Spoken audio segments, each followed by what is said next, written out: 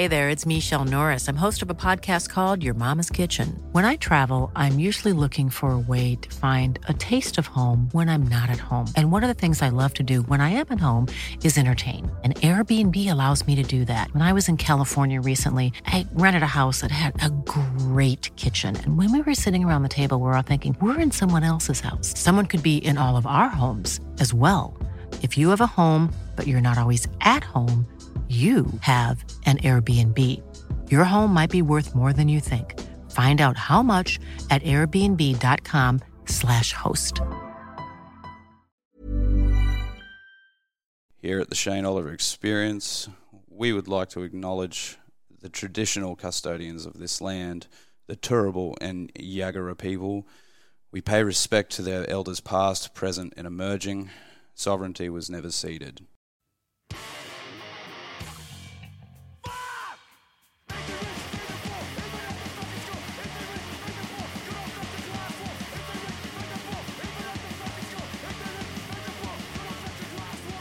Hey, hello. This is actually take 2 this time, but fuck it.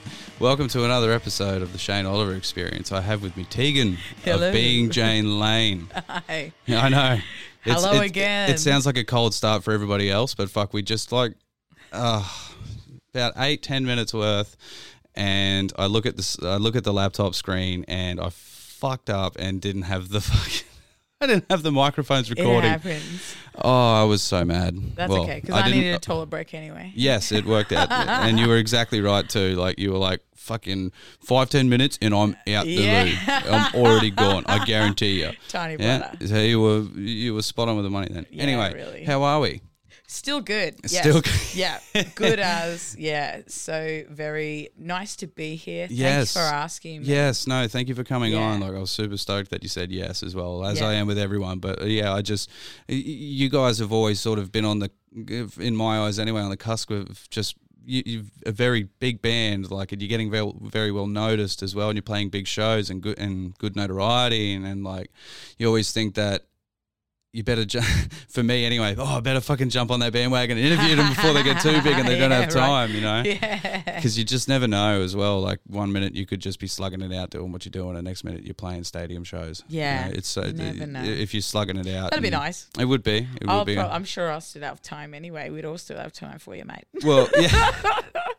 And that's one of the best things I love about the Brisbane scene too, is that generally most people are like pretty keen to fucking get on and have a chat. You know, it's as shitty as the place can be sometimes. The people kind of do make it hard to leave. Right. You know, because right you feel like you could go elsewhere and enjoy and do what you want to do and stuff, but it's always hard to leave your mates, and there's a lot of them here that are very tight knit, you know. Yeah, that's it. Well, that's like, I'm from the Gold Coast, and I moved here only 3 years ago, and I'm like, even the people are why you stay. I'm like, it's hard to get around this place. It's hot. There's no fucking beach anywhere. Like, you got to travel to get to it as well. 20 minutes to get anywhere you need to go. It's a fucking hassle. Yeah, it's beautiful though, like in so many ways, but it's a city, and that's just a city. It's got layers like a cake. Yeah, exactly. Well, it's not like a cake. I feel like a cake is all pretty sweet. It depends on like a city is like a. Like especially if you're eating a cake, you don't want to have a shit part in the middle of it. And then a good part, the part that tastes shit. But I'm like, there's always a part that tastes shit inside a city. There's just like an off seed. There's or a something layer of city that tastes shit. There's a part that wasn't cooked properly. Yeah, it's overcooked. Yeah. You also besides being Jane Lane as well, but we will get back onto that. Mm-hmm. You also are a radio announcer for 4ZZZ as well. Yep, I do that. I'm not qualified. Is it Her Apologies or No Apologies? No Apologies. Yeah, yep. The exact opposite of that. Yeah. Fuck. Yeah. No, definitely not. That's fair. No, that one's been going for about a year or so now, hasn't it? Yeah, actually, I think so. We just got onto the new grid, so I assume it's a year. I'm like really the unorganized one in the group of us that does the show. Danny does all the work, and I have one like segment in there that is called Babe of the Week, and I like look up woman, trans, non-binary person from history or now that's like doing something arty or you know, cool, and then just like do a little profile on them. Okay, so that's my section. That's what you do. Okay, because I think I saw a post recently. I can't remember the artist name, but so that was you who chose that. And who chose that and like looked up the information. Yeah, right. Yeah, correlated it. The worst thing you want to do is put up something that's not like it's the wrong hyperlink or whatever. And it's just. Oh, excuse me. Posting stuff is a bit like anxiety inducing, I think. And that's why I don't like to do a lot of it. Yeah. I don't do a lot of it personally. Like I feel like I've only just become comfortable with like posting pictures on Instagram. Yeah. Because I'm like, it gives me anxiety. I always second guess myself. Yeah. About I making overthink a post. everything about. I'm just like, what? I do. Just don't do it. Yeah. I do. It doesn't this. mean anything. Yeah. I do this as well, and I always think, fuck. Like I know I have to do it, and I want to do it, but then I'll just think to myself, fuck, I've got to do this, and then like overthink it, and I'm like, fuck, I don't even like. I like to promote and talk about and get people on and have a chat, but the whole other promoing side, it, like right? I'm it's the dark side of doing these things. Yeah. You know how there's always those kind of jobs where you walk in and it's like this office building and they're all like standing around in a circle and they're all like chanting before they go out to do their work and shit. And it's usually Does that like happen? Yeah, okay. I've never worked in an office building before, so I wouldn't know. I'm basing this off one of these job trial things that I went to go and do once. Right. You know how you see those culty.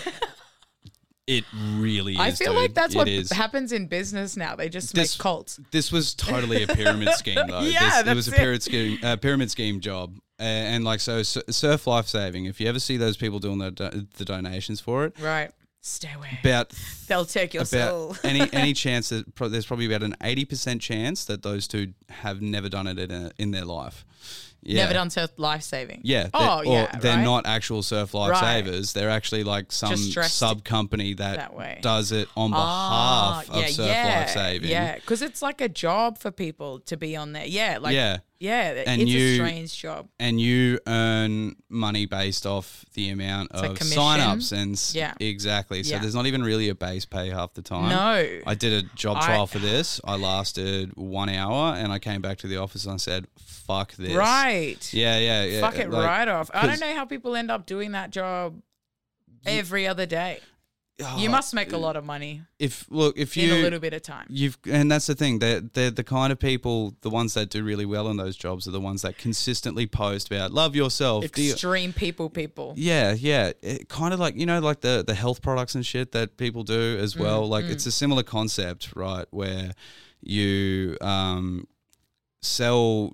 Like what's one that I'm thinking of, like Your Health or some shit like that, right? Where the more people that you sign up to it, and then get them getting the more benefits supply, you get. Exactly, right? Yeah. And then it trickles down. Sure. So so, I mean, that's the whole definition of a pyramid scheme, basically. Right on, so. It's like that. Have you seen? There's documentaries out about this exact thing. It's like the place or whatever. The group was called Nexium, and they basically invited you in to excel at life and give you courses on how to do so, like make your business better, be a better person. And then there's levels and like leaders, and you have a little sash that gets like, like basically like a karate belt that you wear around your neck. It's so culty. And it was a cult. It ended up, you can watch this shit on fucking Stan or Netflix. Yeah. Oh, it was Stan anyway. I've only got Netflix. Isn't that the way? You got to have, but it's either one or the other. Yeah. I reckon like you got to have Netflix as like the only standard. That's like general television now, but everything else is a bonus. It absolutely is, yeah. But watching this thing, it's a cult. Yeah. 100% cult. And then it ended up being like branding, like ended up being a sex cult where women were like masters to other women, and they all just served this one guy whose name I can't remember for the life of me now. But he told them that he was like a genius and like he was like concert pianist and all these things, and they just loved in him. Is that loved the guy? On him. Is that? I can't think of his name. Is that the guy that ended up like gassing them all or killing them all? No. You know the one I'm thinking of though? Yes, I think so. It was the Kool-Aid guy. Is like I can't think of his name. Brian Jones. Brian Jones. Alex Jones. No, Alex Jones is is he podcast guy? He's the crazy far guy. right. Yeah. Infowars. Infowars. Yeah. Oh my God, I watched that when I was so young, so too young. I was going to say, like, it sounds like you got out at the right time. Oh, absolutely, I did. Absolutely. Yeah. I watched. Because I've watched like podcasts and stuff. I watched a podcast of Joe Rogan as well because I was like, now he's not cool as well. I don't know. I used to listen to him, and then like when all this COVID shit started going hectic, and his view on it was just really skewed, and like I even thought like, because obviously people are like, oh, did you copy his name or like for your podcast idea? And it's like, what is it? His is it's Joe the Joe Rogan Experience. Experience, right? Yeah, but no, I didn't actually. I've told this story before, like me and Acid Matt. You thought about it yourself. Acid Matt wanted me to call the band that we were starting up the Shane Oliver Experience, and I'm like, fuck that. No, I don't want to call it by my own name. So as a homage to him, I was like, I'll name my podcast instead. After that's that, cool. You know, it's a good name for a podcast. We ended up because it was like an idea that I came up with. I wanted to do like a Simpson themed thrash band, so I called the band Get Bent, and like had a logo and everything for it. And then that fuckhead moved down to Melbourne, and then like the whole plans fell through, and then life changed. And I'm like, fuck, man, it would have been so much fun. But I can't remember half the songs that I wrote, which sucks.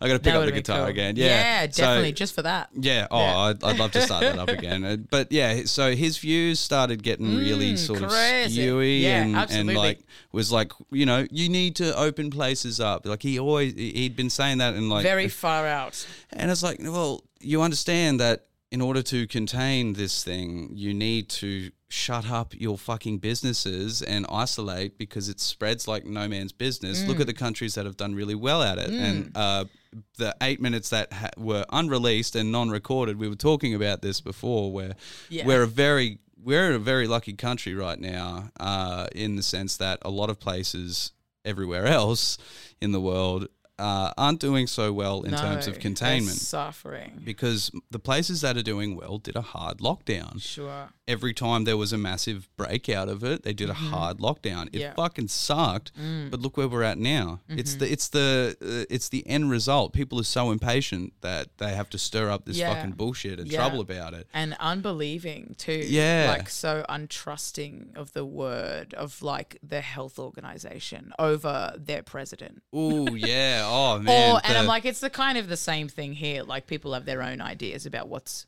It's been 14 months of misinformation. That's all. Well, this is like Alex Jones. I always say Trump worst. is like literally just watched too much Alex Jones.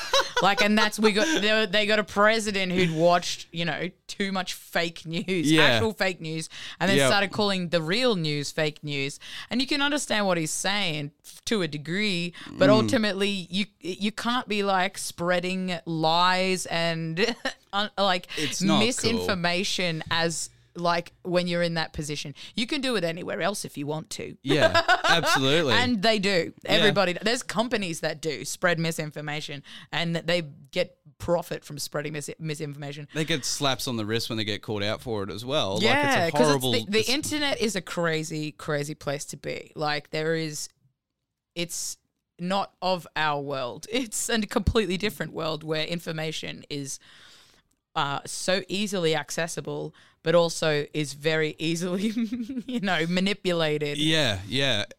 Look, trying to explain a funny meme or something to my parents, they're looking at it, they'll just be like, "What the fuck?" I made this meme up the other day. I was pretty proud of it actually, and it was on Australia Day. I made it, Invasion Day, sorry. But it was.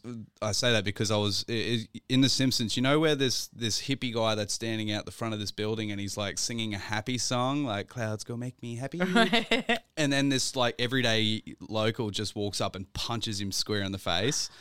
And then so I changed it where it was him about to start singing Australians, right? And then someone fucking smacking him in the face. Solid. So meme. I was pretty proud about that, and you know, I showed my mum that, and she's like, "I don't get it." Yeah. I'm like, are you not keeping up with the times? Yeah, like, everyone, yeah. this whole thing, like, and I try and help her. I feel like memes are the definition of a picture paints 1,000 words. Like, and if you don't get it, you don't get it. What a fucking culture, though. It's incredible. I remember watching something a long time ago where they talked about emojis and how that may become the language of the future. Oh, because there's a lot of emojis that just replace words and emotions. You know, I don't know if it. I guess I'm just really. I don't like that term, old school, but like, I don't use a lot of emojis or emotion things when I'm just messaging, right? Unless it's just like see you soon, love heart. Sometimes, it can lead to miscommunication sometimes where I'm just like pretty chill about something. Mate. Yeah, and it's like. But then but then I think to myself, maybe I should start using a bit more like smiley faces and shit. But like half the time I'm like, I don't feel like that. Like, why do I need to put that? Yeah. Like, I'm getting my point across. I think that the way that we're sort of forced to interact with our phones is a bit scary because I'm the same. Like, I don't always put emojis in my thing, but it doesn't mean I'm not, like, it doesn't mean I'm mad at you or whatever, you know what I mean? It just means I wrote a message. Yeah. I relayed the information through text and machine. I do get it. Like, on the one hand, I get it. And then on the other, I'm just like, what the fuck? And oh, excuse me. Sorry, that's cider. Fuck, mate, it's good. It'll get you. I'm surprised I'm not doing the same. Yeah. It's probably because I don't. You focused elsewhere. Yeah. I don't really drink that much anymore these days as well. So that's probably why. During the lockdown, I stopped drinking because I like drink like a fish most of the time, but now I'm just like, especially when you're out at shows and shit. Yeah, too. Absolutely. You're at a live venue and there are pubs half the time. Half the time. Yeah, 100% of the time. 100%. I would say 98% of the time. True. Yeah, because sometimes there's an AA park. shows or a park show or somewhere where you can't drink. Random. Yeah, it's very rare. They go hand in hand, alcohol and music, which is like a thing.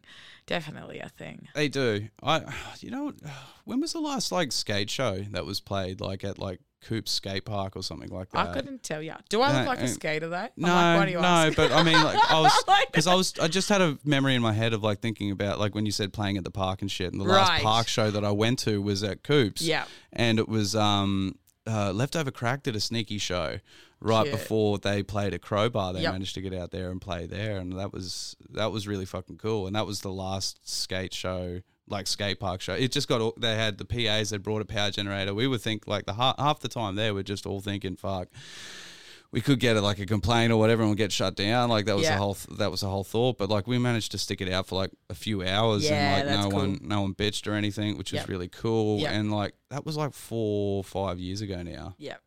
I can't remember the last one that happened. I'm like, fuck. Maybe it's been that long. Maybe it has. Yeah. I don't know. I could be out of the loop too. Anybody, if you do listen to this, tell me because I want to know the shit. Went one time to one thing on the Gold Coast. So I've only lived in Brisbane for 3 years, and I think Pizzey Park is a place that people do the shows down there. Yeah, I could be wrong about that. I've been there one time because I did roller derby, and we went there, and I'm like, oh. Yeah. I've heard about this place before. So when you moved up from the GC to here, were you when did Being Jane Lane start? Was it when you moved up to Brisbane? No, before that. Oh geez. Well, because we've been going for what I think we calculated as almost 7 years now. So that would be 2014, 2015? Something like that. Yeah, okay. Yeah, so that's... Oh, well, we started in the end, like September of 2013. Yeah. Was like the first time that I think I started, like... Because they had... I was doing my own thing before that. Like I had like a band already, and I saw Being Jane Lane's Facebook profile pop up on my feed, and it had a friend of mine in there, Linda, who I was like, that's cool. I was stoked for it. It looked like a cool band, like they were all together. It was basically Linda, Louise, Kayla, and then this gal, Kat. And I was like, I want to be in that band. Like, why aren't I in that band already? Yeah. And I'm like, a week, not long after I saw that, Linda messaged me and was like, are you still in your band? Are you still doing your band? And I was like, yeah, I'm definitely still doing that. She's like, oh, cool. And I'm like, cool, have a good night.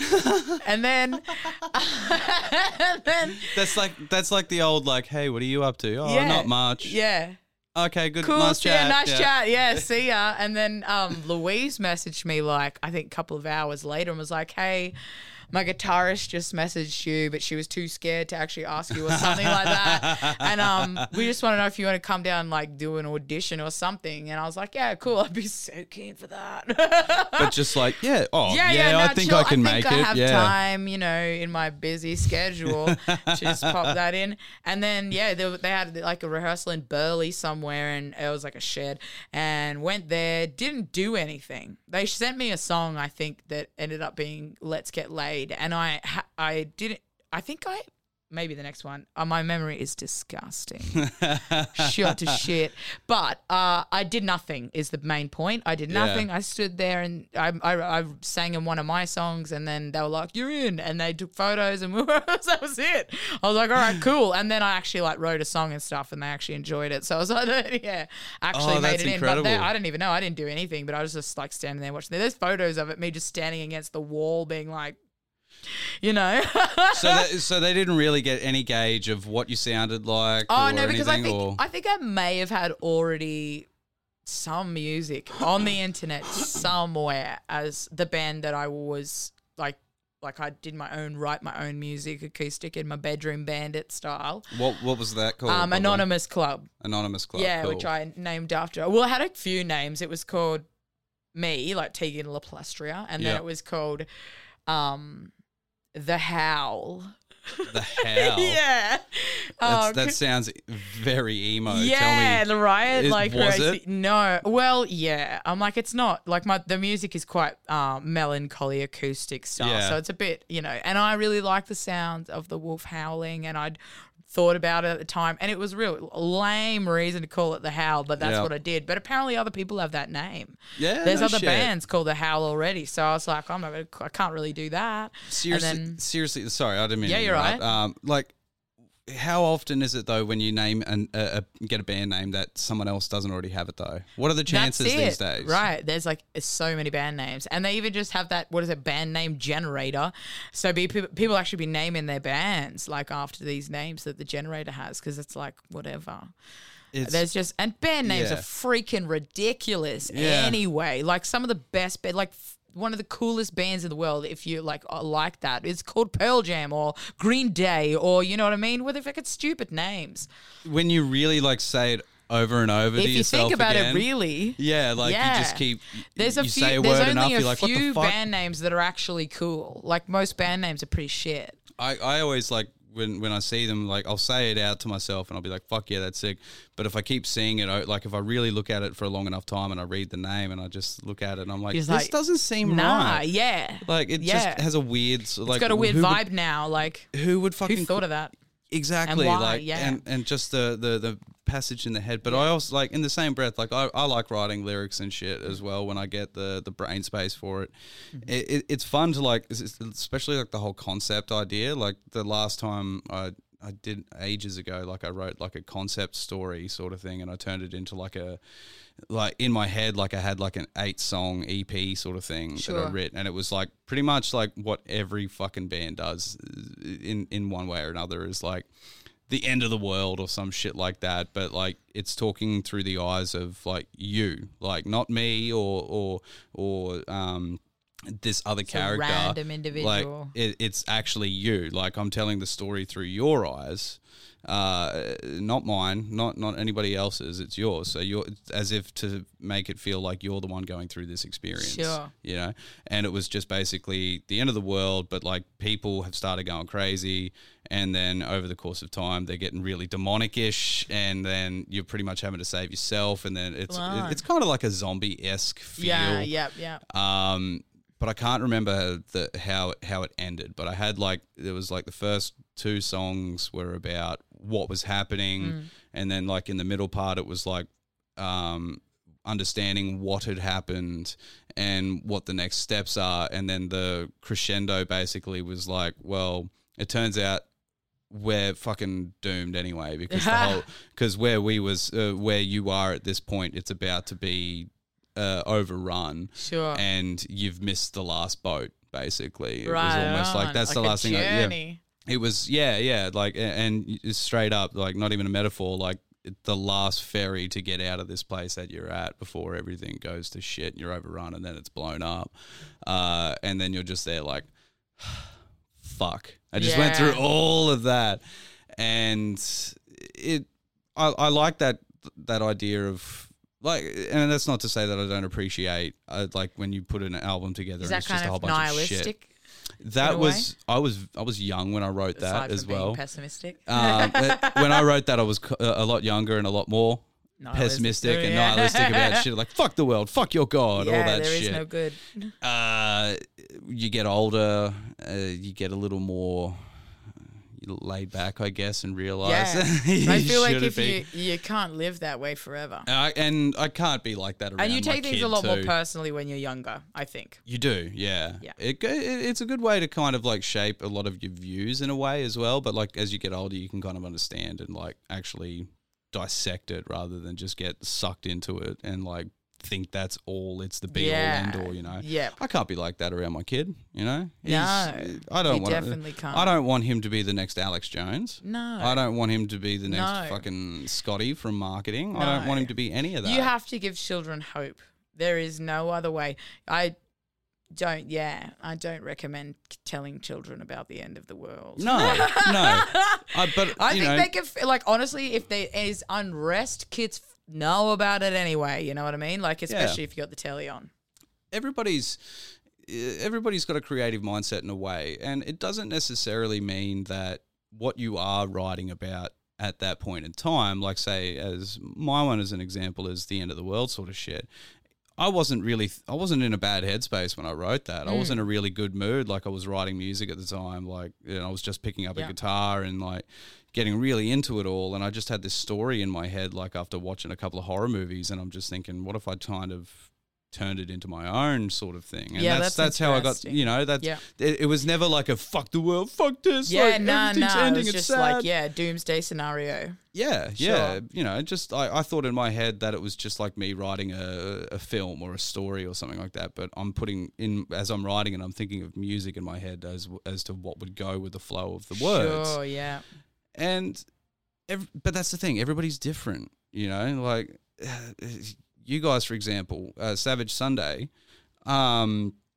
is there a common theme to that? Or is, you know, I didn't pick up on that. What common theme do you think there is? I mean, like story-wise, that it's not a concept album or anything like that. No, it's a bunch of songs that every one of you's wrote together. Yeah. And they all tell a different point in time of what's happening. Absolutely. You know, there's stories. The album itself is not really a linear listening experience. I don't know that a lot of music is done that way these days because you can't, it's not profitable to just, you know, and I'm like, and that sounds fucking, I hate talking about profit in music because I do it because I love it, but ultimately it costs money to do. So you need to make some back. And making albums, people just don't listen to music the same way that they used to. You listen to singles, one thing at a time, and you have to keep that ball rolling to some degree or another. So I think that more albums are basically like I suppose, depending on what you're doing and, you know, whatever. They can ultimately just be a collection of the fucking singles that you've brought out in the year. Right, you know? yeah. And then maybe one or two new ones. Yeah, and that's basically what Savage Sunday was. And like that's that.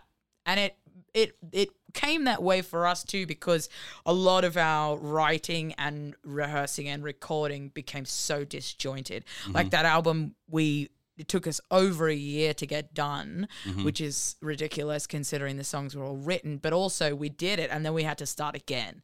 Yeah. So we had a drummer change in that time. So I'm like, that's why it took so long. And I feel like ultimately too, there was no way it was going to be like it wasn't a thing that was thought about before. Like it was kind of like, we got to write an album. And then we're like, fuck, we've got songs, so let's just pick a few and chuck them in. And so it's like... And so Savage Sunday is your debut album, but you'd already had We had two EPs. I think we called one a demo, but it was really just an EP. I'm like, we didn't really give it to anyone for like... You released it and you just put it out there. You didn't think about like, we need to put an EP out. You we just had songs and what could we afford to record, basically. That's what it comes down to. Because when you first... how many hours can we spend in the fucking recording studio? What money do we have to do that? I feel like a lot of there's a very small amount, like this is just my view, obviously. I'm not some fucking believe everything I say. I'm not any of that bullshit.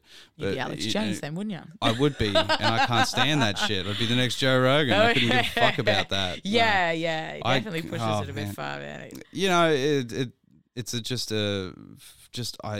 like I said earlier, like I just like to go off common sense. If it seems like it's legit, I don't know, maybe just do a bit of reading about it first before you get behind it. And then a lot of things can be interesting but not true. Exactly. You know, and also to get into the mindset of what the other reader would be thinking. You know, like every now and then I like to read a couple of Fox News articles, especially about the American shit going on right now. And oh man, they are in a different world. Like just that Fox brand of news and source and material that they put out to people. Not just that, but it's like we were talking before. It's fucking culty. Yeah, like just the way that they spread the shit, right? Yeah, and it's been proven that most of it's been. My favorite is how you see there's always like a buzz phrase that happens in something. Hoax. Yeah, or there's like I can't even think of one because I'm not a freaking journalist, but they always have like a 3-word phrase to explain a situation, like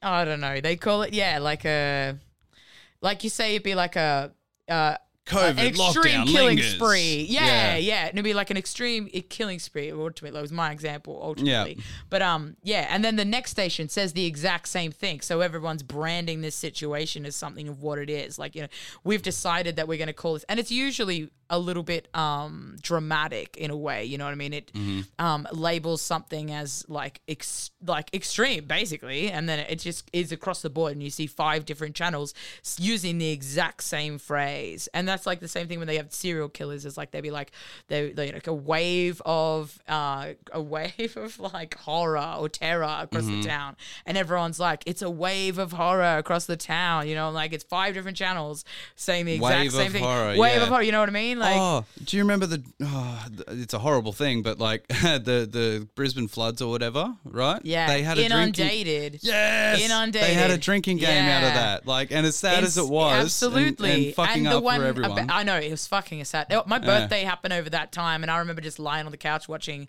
all the floods roll in, and they were talking about the other one was the wall of water that happened when it was an inland tsunami. Those two, up at Toowoomba, but. Like, again, that is fucking insane, though. Right? You're up on a hill and there's water coming up. I couldn't even, what else are you going to say about it, really? Yeah. But those were the ones, the catchphrases that you heard. The buzzwords, weeks. Yeah, but that's the whole thing. The news is just, like, filled with that shit. It's insane. Yeah, it's just, but it's all just it's to grab you emotionally, basically. Because it grabs at your fucking feelings. Yeah, you know? exactly. You're like, I'm gonna be listening. Can't believe you said that, or you know, like, he makes me so mad. Like he's talking porkies or whatever. Like in one way or another, you're reacting. Yeah, and you react quickly and extremely. It's in your mind, whether or not you put that out there, you'd be like, some people, you know, they see something, then they feel, and then you know, like they just automatically. This information now becomes their belief. Yeah. And then now they spew it out to somebody else. And that's the thing. I don't think there's a lot of filtering happening between getting the information and then regurgitating it out to, say, friends, family, co-workers, or whatever. And then you end up with a lot of really crazy ideologies. And crazy is such a it's a dumb word to use, but I'm like... Everybody's crazy. Everybody's crazy. Well, ultimately, I'm like, you're like, don't call it crazy. I'm like, everybody's crazy, so why not? I think everybody's gay, too. But that's another story. Crazy gays. Someone's been gay at some point in their life. I think everybody's had at least one gay thought. Yeah. I have. Yeah, why not? Cool. Me and you both. Yeah. And I'm generally gay, so I'm like, I've had straight thoughts, and that's where I base my opinion. I'm like, everybody's gay because everybody's straight. I'm straight. Everybody's up, everybody's down. I'm straight. Yeah. I don't give a fuck what you choose to identify as long as you're happy. That's all that matters, and it's consensual. Right? And like I'm a straight dude. I've thought about butt shit. Like fucking whatever. I thought about butt shit. Yeah. But I haven't done it because that's not what I'm down for. Yeah, but it's who not gives what you're a up shit? to right now. But, 5 years times you might be really into the butt shit. I've stroked a man's beard or two and given him a kissy on the lips and shit like that, but that's about as far as I've gone. Yeah, cute. But Same. like that's yeah, me too. Once or twice maybe. When I'm really drunk, right. I just can't help myself sometimes, I just got to remember, we've got to see what people actually like about this shit. Yeah. That's it. You got to know. That's, I feel like curiosity is at least curiosity. Yeah, fair enough. So does a lot of your music rely on on a common theme about that in general, or is it just everything like what you're feeling? I think generally I really hate explaining what my songs are about and envy people who have like a solid idea of what they wrote about. Mm-hmm. This song is about this and the lyrics express this. But to me, mine is really sort of abstract, like,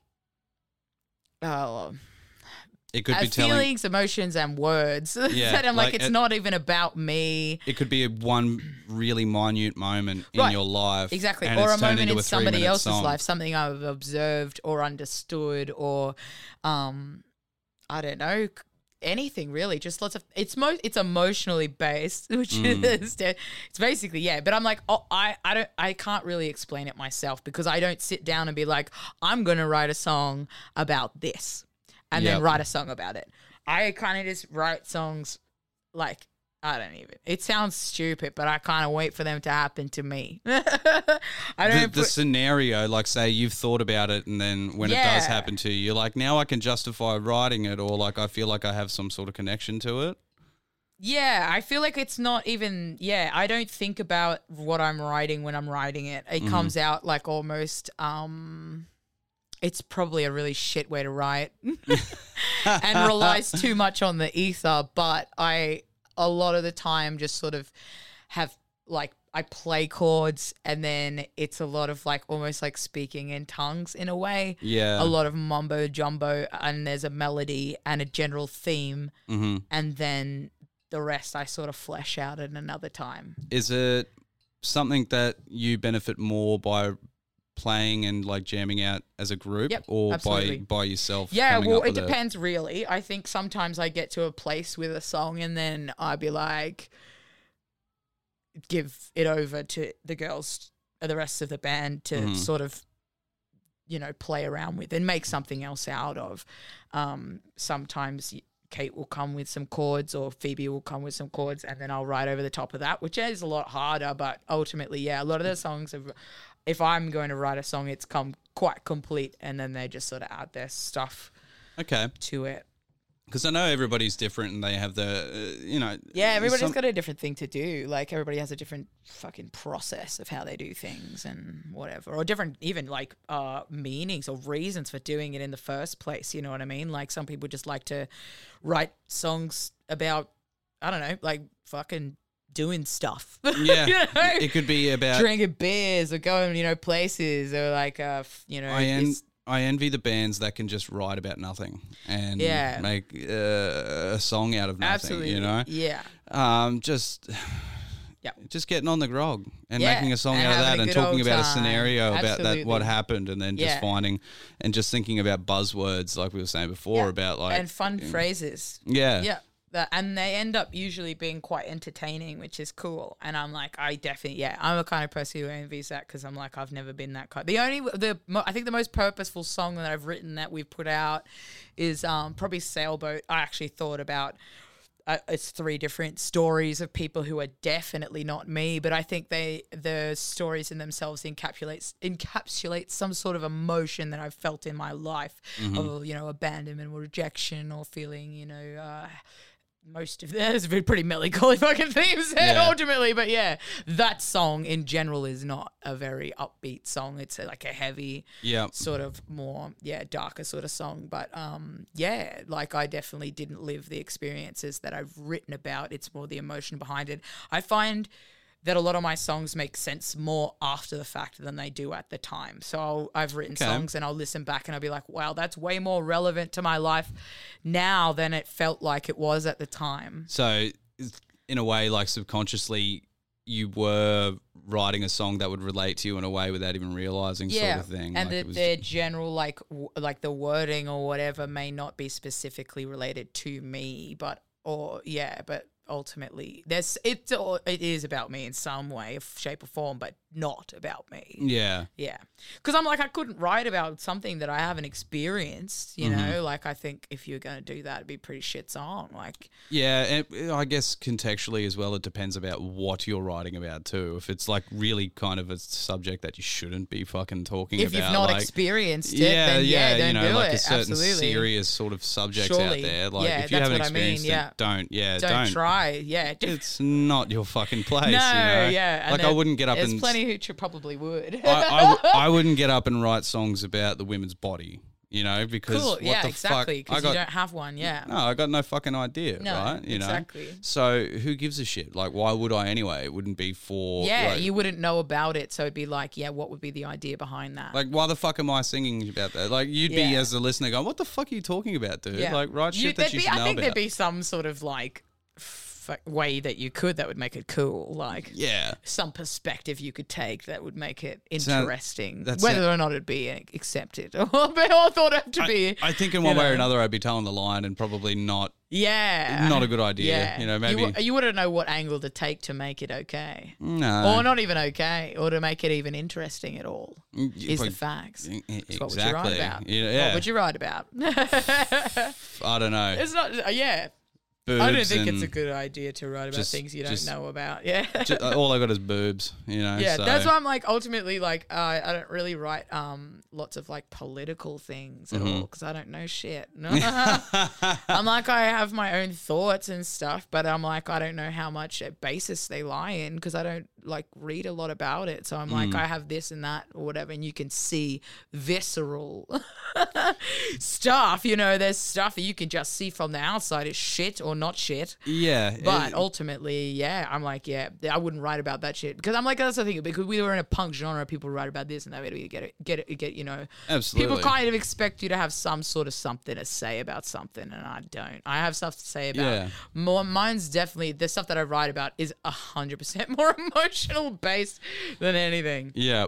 Like, and I mean, unfortunately as well, like, for you girls too, is that when your audience as well is a lot more like loving and homely to the transgender and non-binary people and all of them out there, and it still sucks though that even though that they're able to listen and relate through songs of you guys, that it's still sort of a contentious topic to some people. Like it can be made political, which it shouldn't be. Like at the end, again, like when I was talking about the common sense aspect is, why does it fucking matter to you, right? So why are you turning this political? Why does this have to be a thing like that? They should be able to love who they want and be who they want to be. Why does it affect you? Sure. Because it sticks in my.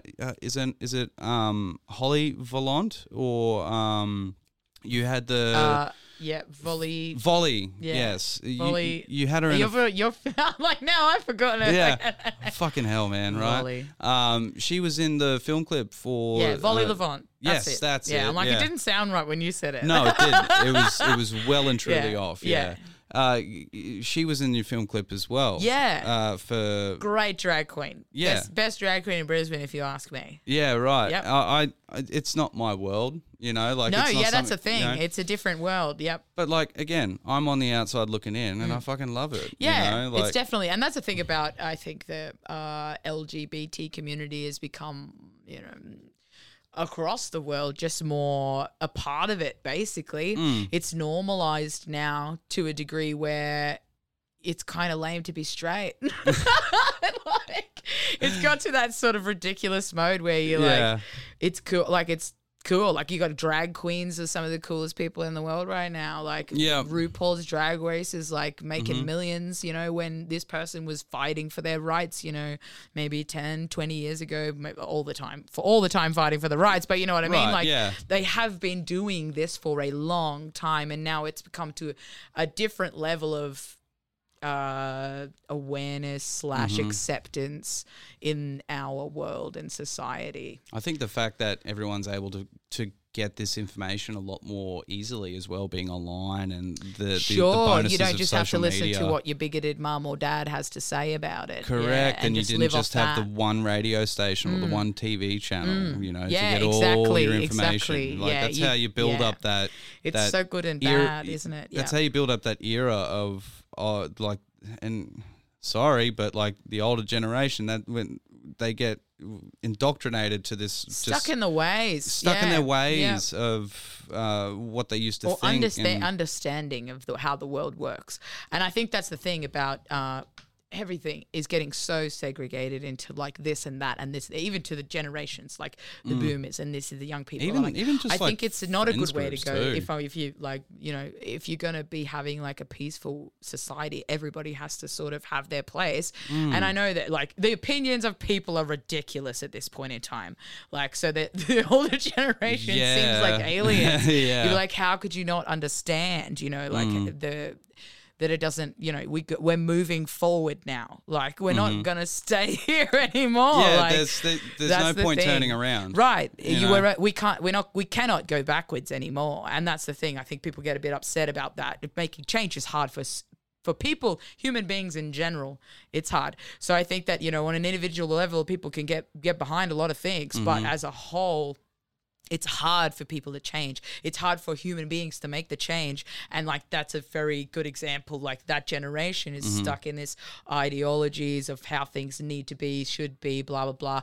Things that we found out like that doesn't work. Like, with the 2.5 kids, white picket fence bullshit that was been spread through the years, and you stay with your man till, you know, the end of days. Yeah. That's sort of, that's a lifestyle and a culture that is being slowly eradicated from our world because it doesn't work properly. No, and not in the situation that we're in now too. No, where it doesn't fit with our world. Exactly. And I'm like, and because for one example of why it doesn't work is like, women work now. Yeah. You know what I mean? They're not always going to be home to take care of their kids. And that creates different kids. You know what I mean? The whole world is changing. The old people's perspective is that the whole world is a different place. Can't afford to have one person stay at home and do that. No, shit. That's right. Because the world goes 24 hours a day. It's very fast. Unless you're like earning bank, bro. Yeah. Like, which, you know, I'm not. Yeah. No. So I wouldn't be able to do that anyway. No. Like, I work full time outside of this as well, Monday to Friday sort of thing. But even still, like, if once I have my own place and shit, like, and if I'm still earning the same amount, which is happening probably in the next couple of months, like, I'm going to be living off noodles, you know, like, and I'm working full time, you know, right? Crazy. Like, it's going to be hard. Like, I'm not legit. Like, I will be able to feed myself a little bit more than just noodles, but when I have to start getting like more, you know, decisive on what I'm eating and shit like that, it's like your budget is getting. You know, and I'm going to have to make sure that I got enough aside in case of an emergency. Because of my boy Jude as well. So I got to think about like school and shit now as well too. Like, is he in school yet? Not yet. Okay. Not yet. No. Just going on 4, and we're thinking about what the next step is. Whether we want to try like a daycare Montessori sort of thing like that. One or 2 days a week now, and then like have a look into what school. I kind of think about it like puppy training. Oh, like, you got to integrate them into like socializing with other kids, then school will be a nice transition for them. That's my basic thinking behind it. You know, I still kind of like just look at myself though and just go, how the fuck, like, and when I talk about this sort of shit too, like thinking about like schools and shit, I just think, holy fuck, man. Like, I still have those, I like, couldn't oh my even God. imagine How, having a kid. No. like, how am I dad? Like, that's what I think about it sometimes. Yeah. He's like, how the it fuck would be am I dad? so terrifying You to know, be in charge of some other small being's life. You know? You have to keep it alive. It's definitely helped with keeping my head in check. Yeah. I know that. Like, Yeah. if I ever felt like a meltdown, I always remember, like, Yeah. my boy ain't going to like that. You don't got time you for know? that. Yeah. You know, so Yeah. if anything did kind of like go down, you'd be like, well, yeah, no, he's definitely not in the right headspace, you know, because most of this time, that's what I'm doing. Like, I'm doing every avenue I possibly can to make sure that my head does stay in place. Yep. You know, like, And it's incredible how much it doesn't. Maybe it isn't. Maybe I'm just like fascinated. But I'm like, ultimately, kids pick up so quick. Even if you'd they be like, really yeah, do. no, everything's fine. They know so much more than you think they do. oh, there's been They're crazy. Hey? There's been a couple of I gotta moments. Stop using that word. Yeah, but it's That's true. a go-to though. word. You don't need to worry Yeah. about me saying cunt as a Yeah. regular thing, but I'm going to drop it. When there's a time and a place for it. Yeah, you said it once fucking wasn't A. so bad. So Yeah. but I'll call everything crazy. Emphasis, like Yeah. make a point, make Yeah. it worth it if you're gonna Yeah, say if it. you're You gonna know, use it, like otherwise Make don't it make it. sting for a good reason. Don't say it every fucking second Nah. word. You know, Yeah. It's One of my moms. I only have one mom, but one of my mom's boyfriends. He every second word was he used fuck as a lot. Like it was like every second word. He's like every fucking word, fuck, blah, blah, blah. Yeah. I always thought that was interesting to me, and I'm like, yeah. I'm like, I don't know if that's like they say that that's an intelligent thing. Oh, if you swear so more. much, yeah. I read that. I'm like, that doesn't seem right. no. I feel like there's so many more words in the dictionary that you could use to describe. It does put an emphasis on things. Ultimately, though, I think like if you're like, because I know exactly the type of person that you're talking about. yeah. I don't think that makes you more intelligent. No. You know, like No, I don't think that you're the type that I'm talking. Like I don't think he was a very intelligent guy. It was like he had definitely like he was good at stuff. But science tells me if you swear more. But yeah. So science tells me if you Yeah. swear more, you're more intelligent. So Yeah. swear more. Ultimately, maybe the internet's encouraging you to be more stupid. That's There's the also a internet thought for to you, have, though. maybe. That's in one way or another, the internet's fucking coming around to bite you Oh back my in the god, butt, which is what it always does. Have in you one way or seen the another. movie WALL-E? It's a the kids robot, movie. yeah, the Yeah, robot the one, robot- a long time ago. So good. I'm like, I don't have kids, but I watched that movie and I thought it was such a great comment on the future. I'm like, going to say that at some point probably watched it. yeah. with I'll give you a Jude, little. but I can't In remember. the future, basically everybody is overweight. They live in. The Earth is uninhabitable, and they live in the sky now. Yeah. because they can't grow plants or whatever. But everybody's overweight, and they just like ride around on these little like carts with like TV screens in their faces. Yeah. and that's how they live. They don't live outside of they just constantly just like go through life with this TV screen in their face, just like getting hovercraft, like a wheelchair scenario with no wheels. Yeah. Fuck that. Very interesting and like a kid's movie. Yeah, no, but I'm like, ultimately you could see how all of these things could, that's a possible future. Holy fuck, yeah. Yeah. It totally could be. Yeah. You know, and like, why do I feel like it would start in America? Because I don't know everything. I feel like America just dictates a lot of whatever the fuck happens in the They're world. not really on a very high pedestal right now, are they? They're very open. They for got project. knocked the fuck off. Yeah. Probably a long time ago. But I feel like the nail in the coffin was electing Donald Trump as your president. Oh, people knew as soon as it happened. I It was- honestly was shocked. I thought it was a joke the whole time. I was like, "There's no way people are stupid enough to fucking get that guy in." I just like, "There's no way." I just had more faith in the human. He appeals to a race, lot. basically. He appeals to a lot of the Republican base because he just has, as they put it, Spews the same bullshit. Oh well, it's just the doesn't thing. have a filter. This is the thing about it is like this is a time of change. They were voting for something that was different. Somebody giving a new perspective, not the same old fucking boring lingo, using the same jargon that nobody fucking understands. Just somebody who spoke to them on the same fucking level. And that's all it took. It doesn't matter that he's a fucking racist multi-billionaire who takes everybody for fucking rides. Like, doesn't matter because you understood what he was saying. And he was saying stuff that you watched as well on fucking Alex Jones or Joe Rogan, you know? You're like, I've heard that before. And he's backing up my strange opinion about things that I didn't really research that hard into. Yeah. Or I researched too hard into and got lost. And they'd be like, those people taking on the Congress, they'd be like, they probably researched too hard. It's funny that some of them not so much. Yeah, that's absolutely true. Others come with like massive opinions. They have opinions with backed up historical facts, and I'm doing bunny ears right now. Emphasis on bunny ears. Yeah, absolutely. But this is what I mean. They come with these beliefs that they have read and, you know, whatever, like looked up, and enough for them to feel as though the information that they have is right and true and worth fighting for. It's terrifying. It's terrifying, yeah. And oh man, it just reminded me as well. I think it was yesterday or the day before. No, it was actually on the weekend. I was at Garden City. I was just doing a sneaky shop, just getting a couple of things for Jude because we want to get him like actually riding on the skateboard and scooters and shit now. So I went and got him a bike helmet and some wrist guards and all that shit. And as I was walking up to the escalator, I just walked up through the car park with him, and there was this RAV4 parked in the disabled spot. So, you know, normally you don't think of anything like that, but it stuck out to me because it had 2 stickers on it. There was one little one on the right-hand side of it that was like, the truth will set you free or something like that about freedom. But then on the back of like the hub with RAV4s, they have like the wheel, the spare wheel on the back of it sort of thing. Yeah. It had a big black sticker, InfoWars. Yeah. And my first thought was, I took a photo of it. QAnon pills. Yeah, I took a photo of it, but I was thinking to myself, if I wasn't with Jude, I would seriously consider hanging about and waiting to see who it is that gets see that, yeah. Because I know what InfoWars is about. Surely. You know? Yeah. So I'd like to know who it is that comes out, and I'd just be like, interesting to see. Who knows? I really want to see how your brain works. Yeah, you know, absolutely.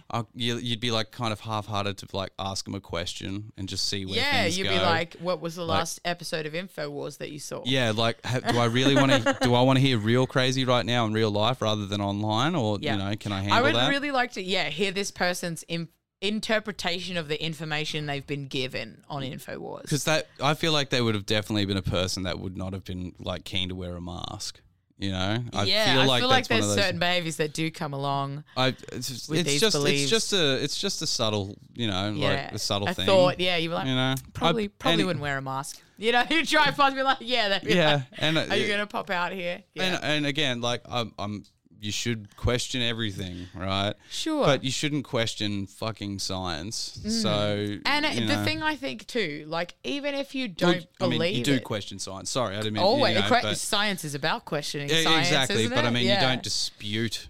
like hard facts. Exactly. Yeah, that's what I meant. You know, when all the researchers come to this conclusion, it's pretty safe to say that you should probably do what it says. Yeah. And if you don't have better knowledge, like if you didn't spend 10 years getting a degree about it, then you probably shouldn't say that you know you're not better. Because you doctor. don't. Yeah. You're not a doctor. That's not your job. Yeah, right. This is the thing. Everybody thinks they're doctors now. Yeah. Google, bro. Yeah. That's where I can be. I can be a doctor. You could sound like a doctor from using Google for sure. Yeah. Oh, what's this spot on my arm? Better Google that. Oh, I have cancer. Yeah, absolutely. Yeah, everything. It's another. They always tell you the worst case scenario for whatever it is. It's never like, it could be a mild this. They'll be like, no, this is it's like the extreme end of whatever it may be. You know, like symptoms may include fucking hallucinations, fever. Death, I thought you said vomiting. This was mild. Yeah. You just get really anxious about it as well. I have been very vigilant about not using it ever to diagnose myself or look up anything because I don't think I'd get super paranoid, but I just know it's Like, would I'm lead you down shit a at going to rabbit the hole. doctors anyway, so I'm just like, I don't need to know. I'm like, unless I'm starting to die or a limb falls unless off, I then feel I'll like go. I'm like, the lights are starting to go off or something, like, then I'm probably just gonna leave it. Yeah, and that's fair enough. And what not know about or whatever this, like, whatever Google might have to say about this random ailment that I am not going to go to the doctor about. Whatever you do, don't hit images about it too. No. Yeah. Because you may be like, oh shit. That makes me think of fucking blue waffle. Yeah, the worst, like, what is that moment that you could ever have? I'm like, anybody who doesn't know about blue waffle. Don't. It's very easy to Google. I mean, you're your own person. I'm not gonna say go and watch it. Yeah. I'm not saying that either. I'm just giving you all the clues to get there if you really want to know about it. We're giving the information. Doesn't mean you choose to do with it as you will. Yeah, absolutely. Yeah. But don't you like fucking Alex dare Jones. hold me accountable. Yeah. Here's some information. Because I'm not recommending it. I'm just saying it's out there. Yeah. It mightn't be true. It may. Yeah. Fucking A, right? Yeah. We'll have ourselves a sneaky break. I love that. We're gonna jam. I know I've jammed you guys a couple of times as well. Also, it's a fucking banger of an album too. It was really well recorded. Thank you, Shane. You're welcome. And it's just, it's one of those ones where you could just turn on the radio and just like, if there's something you want to listen to, put it on, add a couple of songs into a playlist, and it Easy fucking goes well. Yeah, enough. exactly. Easy enough. And we're going to change it up because this is one that you don't normally get played as much as you don't think. Yeah, no. Yeah. It's not one of the singles or whatever the fuck. Yeah, so it's called Marathon. Yep. What is the song about originally? The song is about basically losing people in your life for whatever capacity. In my mind, at the time, us as a band, we lost a lot of people in our lives, like a cousin or a grandma, and that all kind of happened in a big block. And I don't know, it just sort of like just came out that way. We called it Marathon because the first time we jammed it for like 6 to 8 minutes. And it seemed like a marathon. Yeah. But then the general lyrics and the theme of the songs is about, but like death or losing somebody that you love or care about. Someone and the close. things you could have done to, make the time that you had better. It's sort of almost regretful in a way. And it feels like when that does happen too, it does kind of like feel like a marathon where it drags on. Yeah, it does. It's not something that just goes away. No, it does. Yeah, pain and grief lasts for a very, very long time. Yeah, it's the pain of hard. grief, I suppose, is a better way to say it. But it is true though. In any capacity. Yeah, and people don't have to die for you to grieve them either. No, not at all. Like it can come in different lots shapes of different and forms. sizes. But it's basically about losing people. Yep. Okay. Yep. Well, we'll give this one a jam, and we'll have ourselves a sneaky break then, eh? Ace. All right.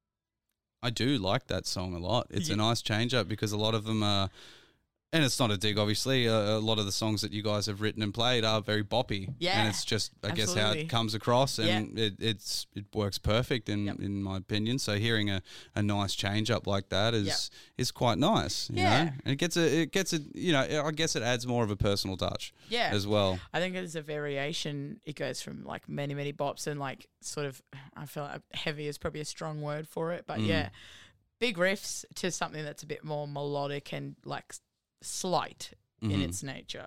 That's the same with like All the Time was another one that's completely out of the realms of being Jane Lane. We don't even play it live because it's like an acoustic song, basically. If you were playing like an unplugged set or something, that would be one you'd give a crack. When we toured the album, we played it. Well, I'm like, because it's basically like I just played it by myself because it's that's about all it needs, really. We tried doing it with the band, but it just became too complicated. So too many things happening when it could just be. It's nice and just simple a song, and then we were just trying to like make it a band song, and it just sort of made it. It sounded cool, but it was completely different, and I think we just decided it'd be easier not to. Which is like a lot of the themes. We're like, How do the politics go in the band? Terms of like when you're writing songs or when it comes to like release dates and stuff like that, are you all pretty like melded in the way we're all pretty much on the same page about like when and stuff. Like we have we're all pretty much on the same page about those sorts of things, unless it's like the only thing that we really sort of is the girls will be really excited about a song that I haven't finished the lyrics to. So they're like, we want to play this song, even though, because I've got a melody but no proper lyrics. So, and you know, when you're playing a live gig, you don't really hear everything you say anyway. So on more than one occasion, we've played songs that I haven't finished writing lyrics to, and I just have to make them up on the spot, and they don't make sense. And that's just that, but nobody notices. You're just trying to keep with the melody or the routine. Basically, well, not the routine. you just keep with the well, it's like the way the song goes, and it's like verse, chorus. So it's like you sing the melody without any proper words. Ultimately, there's words, but they don't make sense to the song. And it's happened a few times. Like don't get up too close. Just basically like that whole time I've like got the mic a little bit away, so mainly all you can hear is the melody. And like it's a bit tricky. you know I'm singing. You know things are being said here, but you don't know what I'm saying. I'm like half the time I don't think people know what I'm saying anyway. You can get away with some shit, but it's ultimately too. I get pushed to the point of like, we want to do this song so bad, we got to do it. I'm like, I haven't finished the lyrics yet. And I'm like, oh, fuck it, let's just do it. And I'm like, I'll just live with the shame in my own mind because I don't think anybody really knows. We put one up on YouTube one time and I was like, I know that we hadn't finished it and I was seeing nothing. But that's it. Yeah. But they don't it's not long after that it all gets completed. When I write, I find it a little bit harder to write over something that I haven't written the music to. Okay. Yeah. So something that you haven't had a part in, and then you've got to add your part. Yeah, you're musically, like, and I've got to what am I supposed to melody. feel for this? How am I supposed to feel about this? Yeah.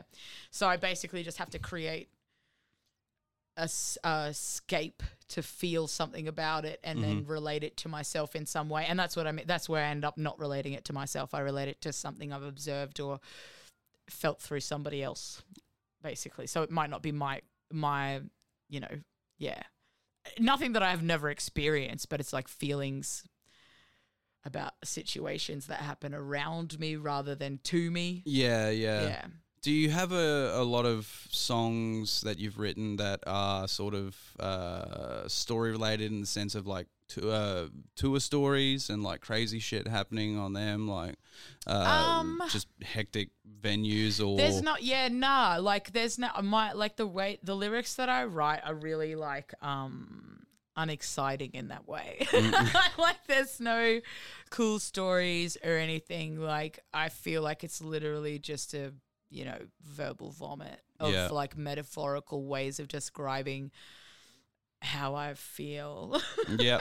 It sounds so shit. Oh, I get I hate it. explaining it because I'm like, there's no real basis. They end up as what they are, and they go through processes of like,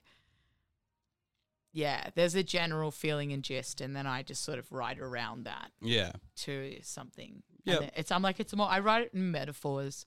There's not, most of the time, I think, is a way that I could say. Aren't most songs written that way half a the lot time of songs as are well? written like that, but there's plenty of songs that aren't. Like for instance, we were talking, Flange Penny songs aren't written in metaphors.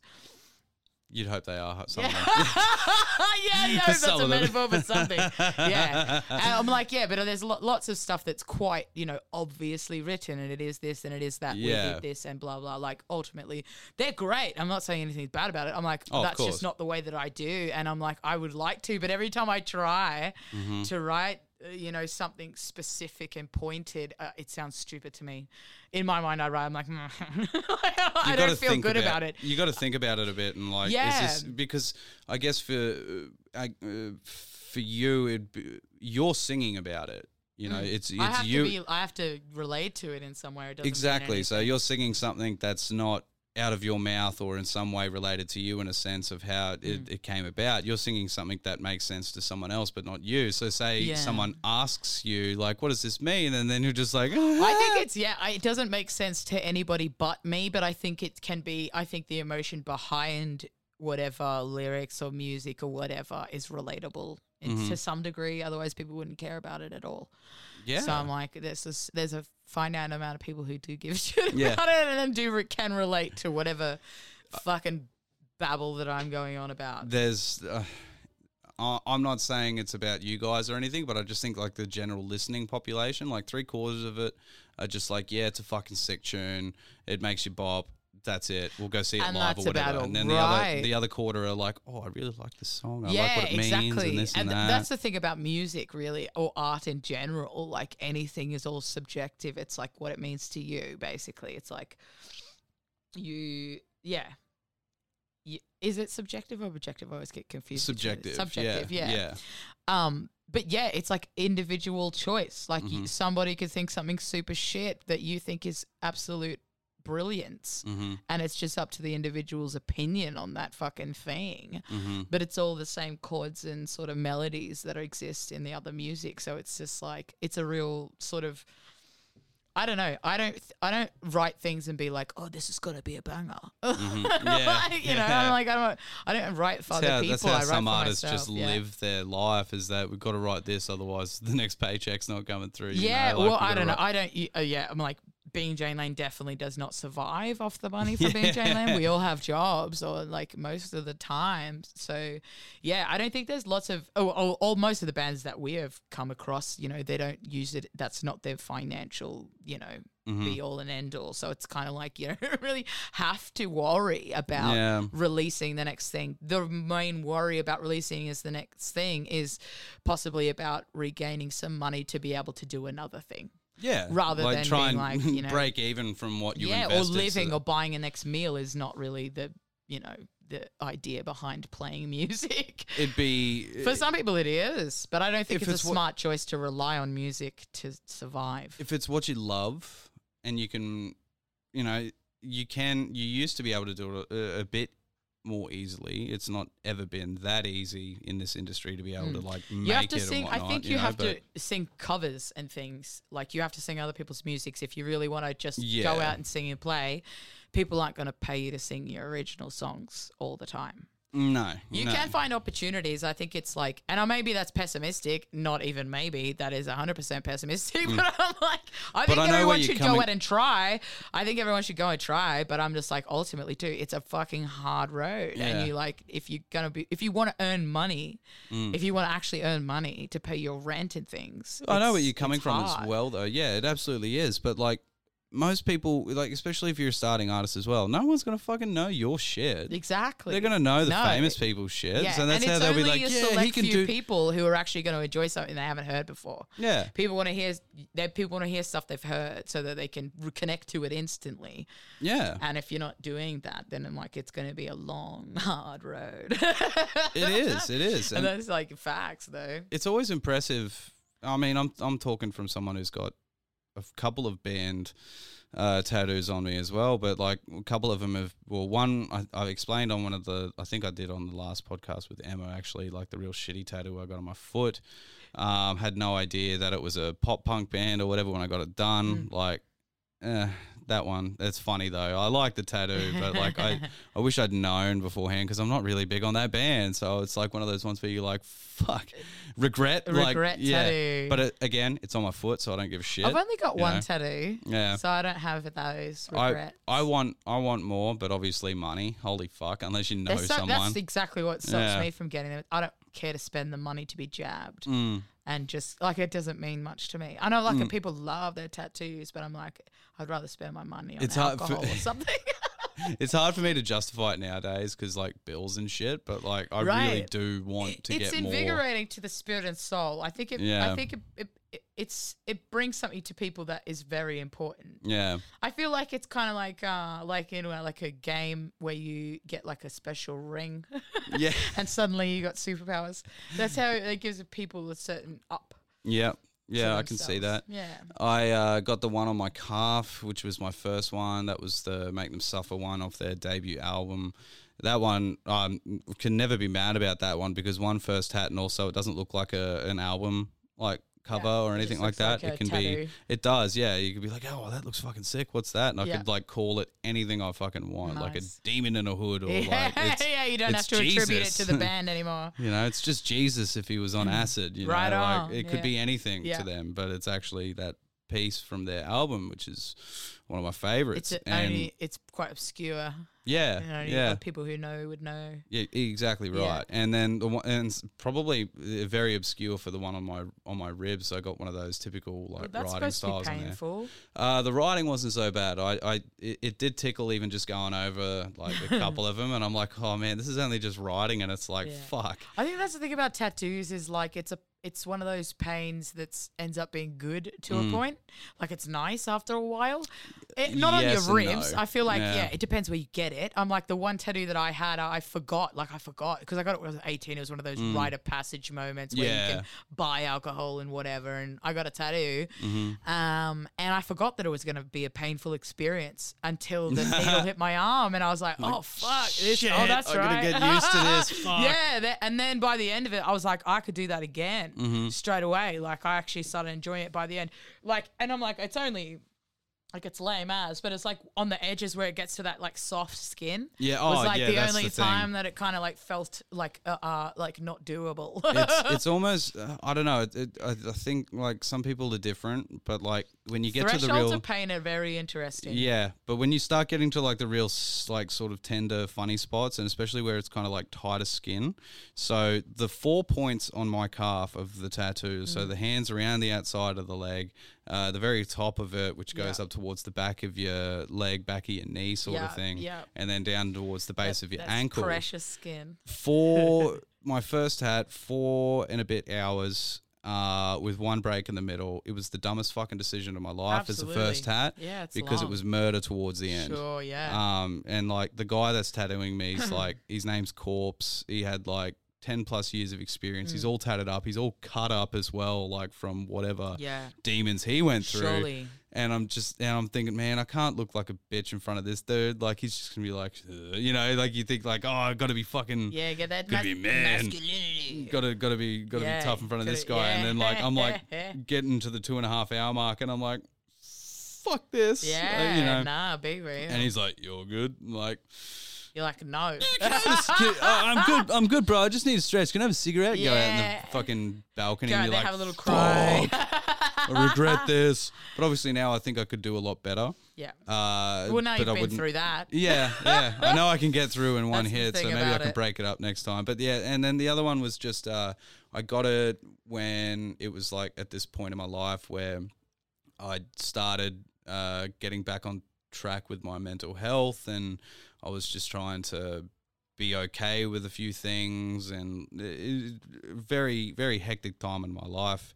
mentally and physically and shit. And it was this, I think they're like a Canadian band or this like Northern American band or some shit. It's like this 12-piece band, and they're called The World is a Beautiful Place and I'm No Longer Afraid to Die. Wow. Like that's a full name. Yeah. And I thought, this is amazing. It's almost like a passage that you could say. Yeah. And it also related to me a lot as well, is that, you know, the world can be even as shitty as it is right now, but it can be a beautiful place. It's all about perspective. You know, and I mean, I wouldn't say that I'm not afraid to die, but like that whole aspect where I was then was that, you know, I'm happy with what I'm doing. If I was to die tomorrow, I'd be okay with it. I wouldn't feel like my life has missed out on anything. That was the point in life where I was at that stage. That's nice. Now, on the other hand, I would be a little afraid if I was to die tomorrow, you know? I'm like, you've got a kid. I'm like 100%. Exactly, you know? That will instill the fear of death back into you quick. It does, but it's still a nice reminder. I mean, that's the whole premise that life of is tattoo. beautiful. Yeah, absolutely. You know, the premise of tattoos half the time is memories of stupid shit. That's it. Colors that you like, everything. It all comes into it. You know? It all has, for a lot of people, tattoos have meaning. Yes. Some people are just patchwork quilts. Yes, absolutely. And whatever about it. I think that, well, and even then, like, even if I say, like, the next stupid tat that I want to get done is Nicolas Cage's face on me somewhere. That is ridiculous. I know. I really still want to do what that. What Nicolas Cage face are you going to get? What's the emotion there? It's the one where he's, like, grinning with a little bit of he's a bit scary. It's like he's like, you know, he's kind of deranged and he's right like, now. Eyes all wide and shit. Yeah, either that or it's just like a normal smiley face of him, but just his head, nothing else. So it just looks like it almost looks like a meme sort of thing. Nice. But I just want to get that on me somewhere, because there was a phase where I was watching all of his movies just because. Yes, it's worth it. His movies are ridiculous. Yeah, his range of just like absolute absurdity to some parts of normalcy and good acting is just really wild. Far out, isn't it? It is. My favorite, I think, not my favorite, but one of the most things that I remember about Nicolas Cage movies is, I haven't even watched the full movie, but National Treasure, and watching the hair plugs live through that movie. Oh yeah, fuck. Oh god. Yeah. Yeah. Now that I'm remembering I'm like, this that. is a weird movie for Nicolas, but I'm like, there's no such thing as a weird movie for Nicolas Cage. No, there's not. All of them are weird. I watched Valley Girl. Have you ever seen that? That's on like Netflix or something. And is it one of his more recent ones or his older ones? No, he was young. Yeah, it was a young one where he's like plays some punk who like gets with the preppy girl. Oh, and I think they made like a new like Netflix series or something about it. And I watched that. Has he got a mustache in that one? Nah, he's shaved, got shaved. He's shaved, he's got spiky. He's a punk. He's basically a punk. He's a leather jacket, and he's just... It's real weird. Like, his acting is like far out and all dramatic and all the rest of it. It was an interesting movie. I watched it because he was in it. Like, that was it. I was you should Google Nicolas Cage's worst rated movie, and it'll come up with this one. Is it like The Wicker Man? No, but that might be close. Up there as well. Yeah, fucking bees. Seriously, how'd I get bird? Yeah. I loved quoting that shit as well. I don't know that I've actually seen the full movie. I think it was like hired or something at some point in time, but I probably fell asleep. I tried. Look, I got to the part where there was this bear running through the woods and then just punches this chick. Right on. I was like, that sounds great. What is happening right now? I don't even know. So that's the only thing I really remember from that is that he started like getting into fights with this village and like a whole bunch of women, and then they burned him. About bees or some shit. Wild. You know, this one was maybe late 80s, early 90s. I could be wrong, but it's like one of his worst rated movies. But he is absolutely mental in it, like scream. You don't remember what it's called? No. Yeah. I'm trying to remember. I feel like it's not. It doesn't start with an R. But if all I can remember is like he's just screaming like. He's got like an accent in it too. Like he's like, "What am I, a fucking retard, man? Am I a fucking retard?" Right on. You can't even understand him as well for some of it. You're like, "What are you doing?" He's just like gone 100. It's like the director just said, do whatever the fuck you want. Yeah, go wild, right. And he really did do whatever the fuck he want. I bet you a lot of directors say that these days. They be like, just be as Nicolas Cage as you possibly can be. Oh, I hope so. Yeah, and he reaches peak Nicolas Cage a fair bit. He does. He's a very interesting actor. Sometimes it goes up and down with some of them, but you know, you gotta have a hit and a miss when you're riding that train, like fucking A, right? You wonder where he makes the choice. Is it the money? Is it the script? Is it the absolute absurdity of making the choice in the first place? Like, yeah, absolutely. What's the idea behind your career, bud? While you've been out and about playing shows, have you met any famous people? Yep. I don't even know like the definition of fame. Someone who's been on television before. On television, fairly met a few people who've been on television before. Prominent bands that are still going. I weirdly thought that this might be a question of like who's like the whatever like levels or whatever. But I'm like we've met a shitload of Australian idols just from playing the LGBT circuit because they're hireable. I don't know. They're probably, I don't fucking know, but I assume that a lot of the festivals don't have large budgets. So they'd be like, let's get an ex-Australian idol up there. So I've met a few of them. Okay. I think the most famous person, Bunny Ears again, that I'd never met them. We weren't allowed to meet them, but we've played the same stage. Yeah, we played in the same stage. And they walked past our vicinity. It was Mel C from the Spice Girls. The Sporty Spice. Sporty Spice. Nah, you're well out of that then. You're definitely a boy.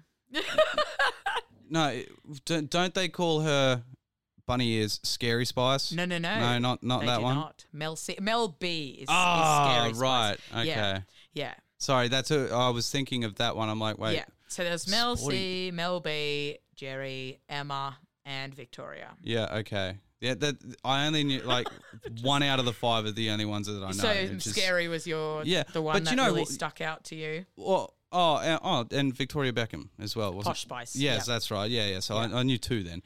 They're like the least favourite of everyone. I know. The only reason why I remember Mel B is because she still does those fucking Weight Watchers ads or whatever. Yeah. And you still see her pop up and I'm like, that's fucking Scary Spice. Yeah, right, Scary Spice with straightened hair.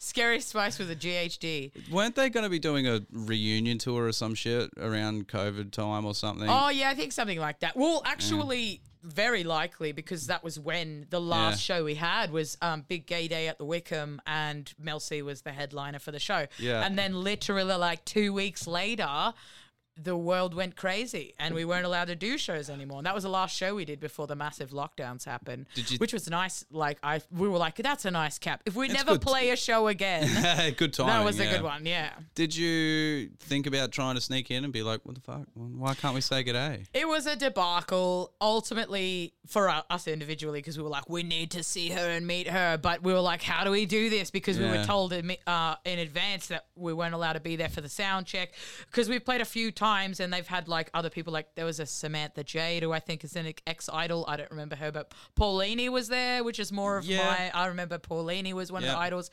So they have these people, but we've never been excluded from the sound check. So we've always been allowed to watch them do their thing or whatever. This time, no, though, because it's Melanie C from the Spice Girls, and I don't know. So there was only a select few people who could do that. The MC was one who was just a person involved in the show who was allowed to meet her. And then there was this motherfucker.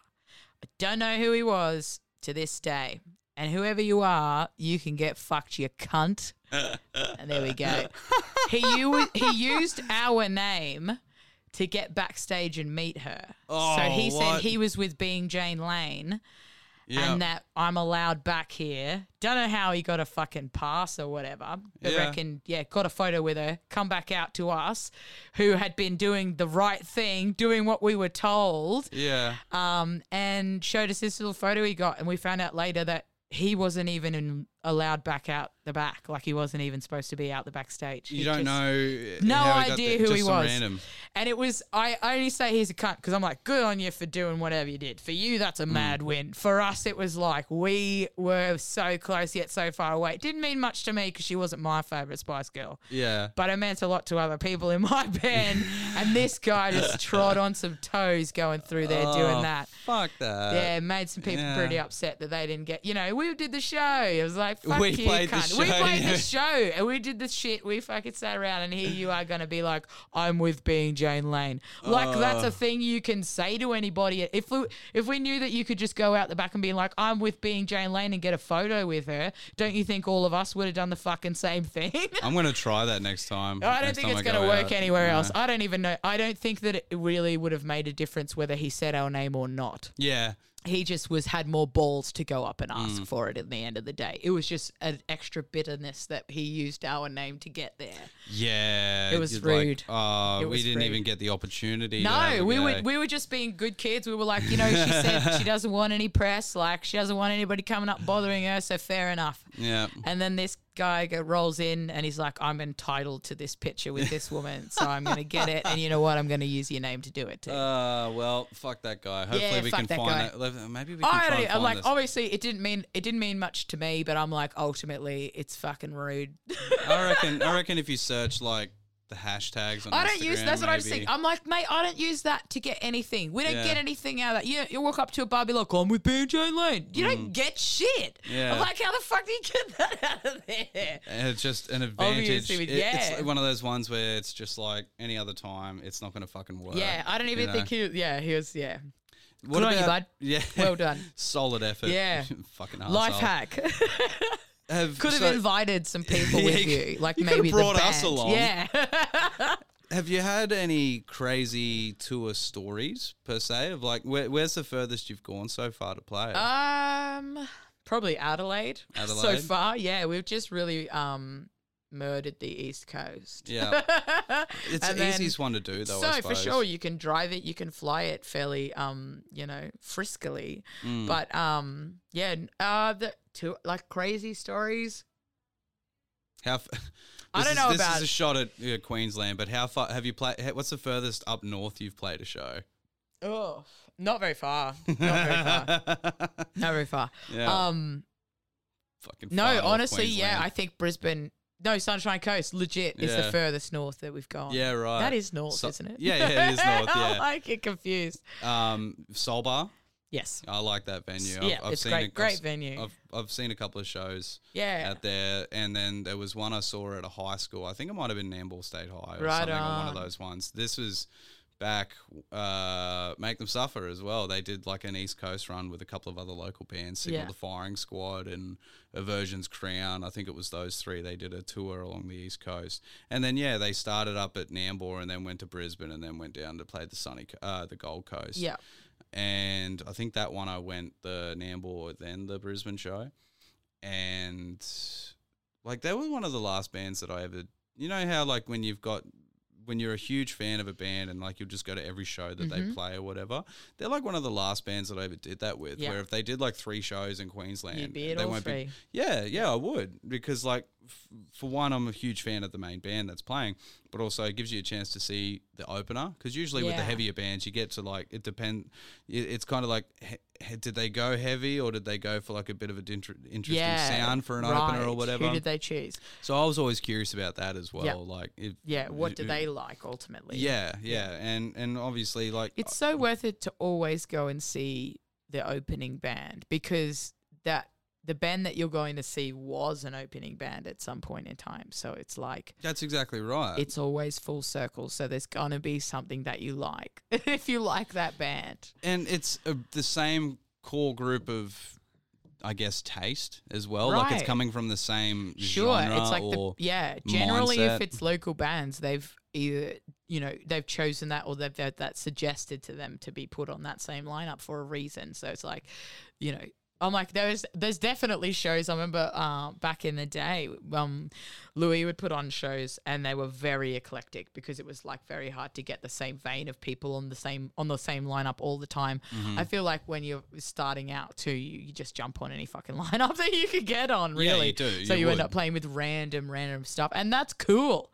Like, I thought that was some of the greatest like musical immersement times that we had, because now we get in a spot of like getting put on with the same bands all the time. Yeah. Which is not bad because you always love playing with your friends. Exactly. But then also too, there's not that you don't discover much new stuff playing gigs unless it's like something you have to go and see gigs rather than being on the lineup of a random show that, you know what I mean? It's like the further you go, like you were usually asked, we usually get asked to headline a show now. I'm like, and it's kind of like you miss out on like being, you know, you're like, well, I suppose like, when you get asked to be on a lineup, then it's when you get to do stuff. But when you're putting on your own shows too. Yeah, there's that added responsibility of putting on something that people are going to like rather than just like, random stuff. But that's like, we often put on like something that's like for our shows.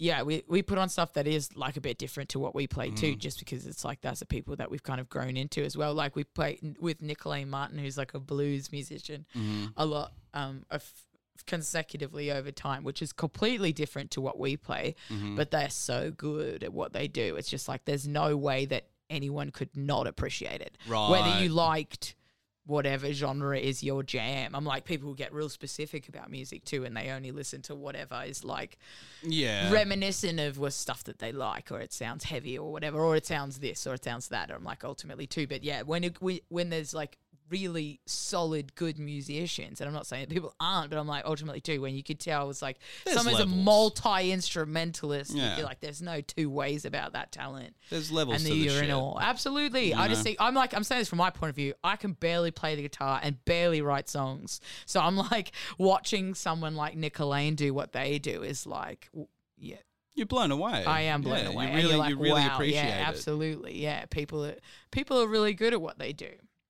And don't get appreciated enough. Oh, and that's, I mean, isn't that just like the creative scene 101 though? Yeah, absolutely. You know? And I feel like too, it's a lot of the time when people are really good at what they do and they are doing it, they're doing it because they just wouldn't do anything else. Yeah, it's like they don't have the same sort of I don't want to say drive, but they just don't have the same sort of like, they don't push it.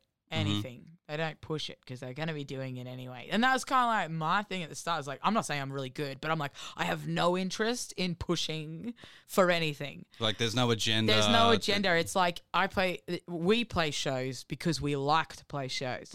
And if we don't play shows, it's kind of like we feel a bit weird, like we haven't had some sort of, like going to the therapist or something. Yeah, you know what I mean? You like get that itch. You get the itch and you have to play, or, you know, you feel weird about things. It's like a release in some capacity or another. Yeah, and I think that, it's important. I really lost my train of thought there. Is there that's fair enough. That shit always happens.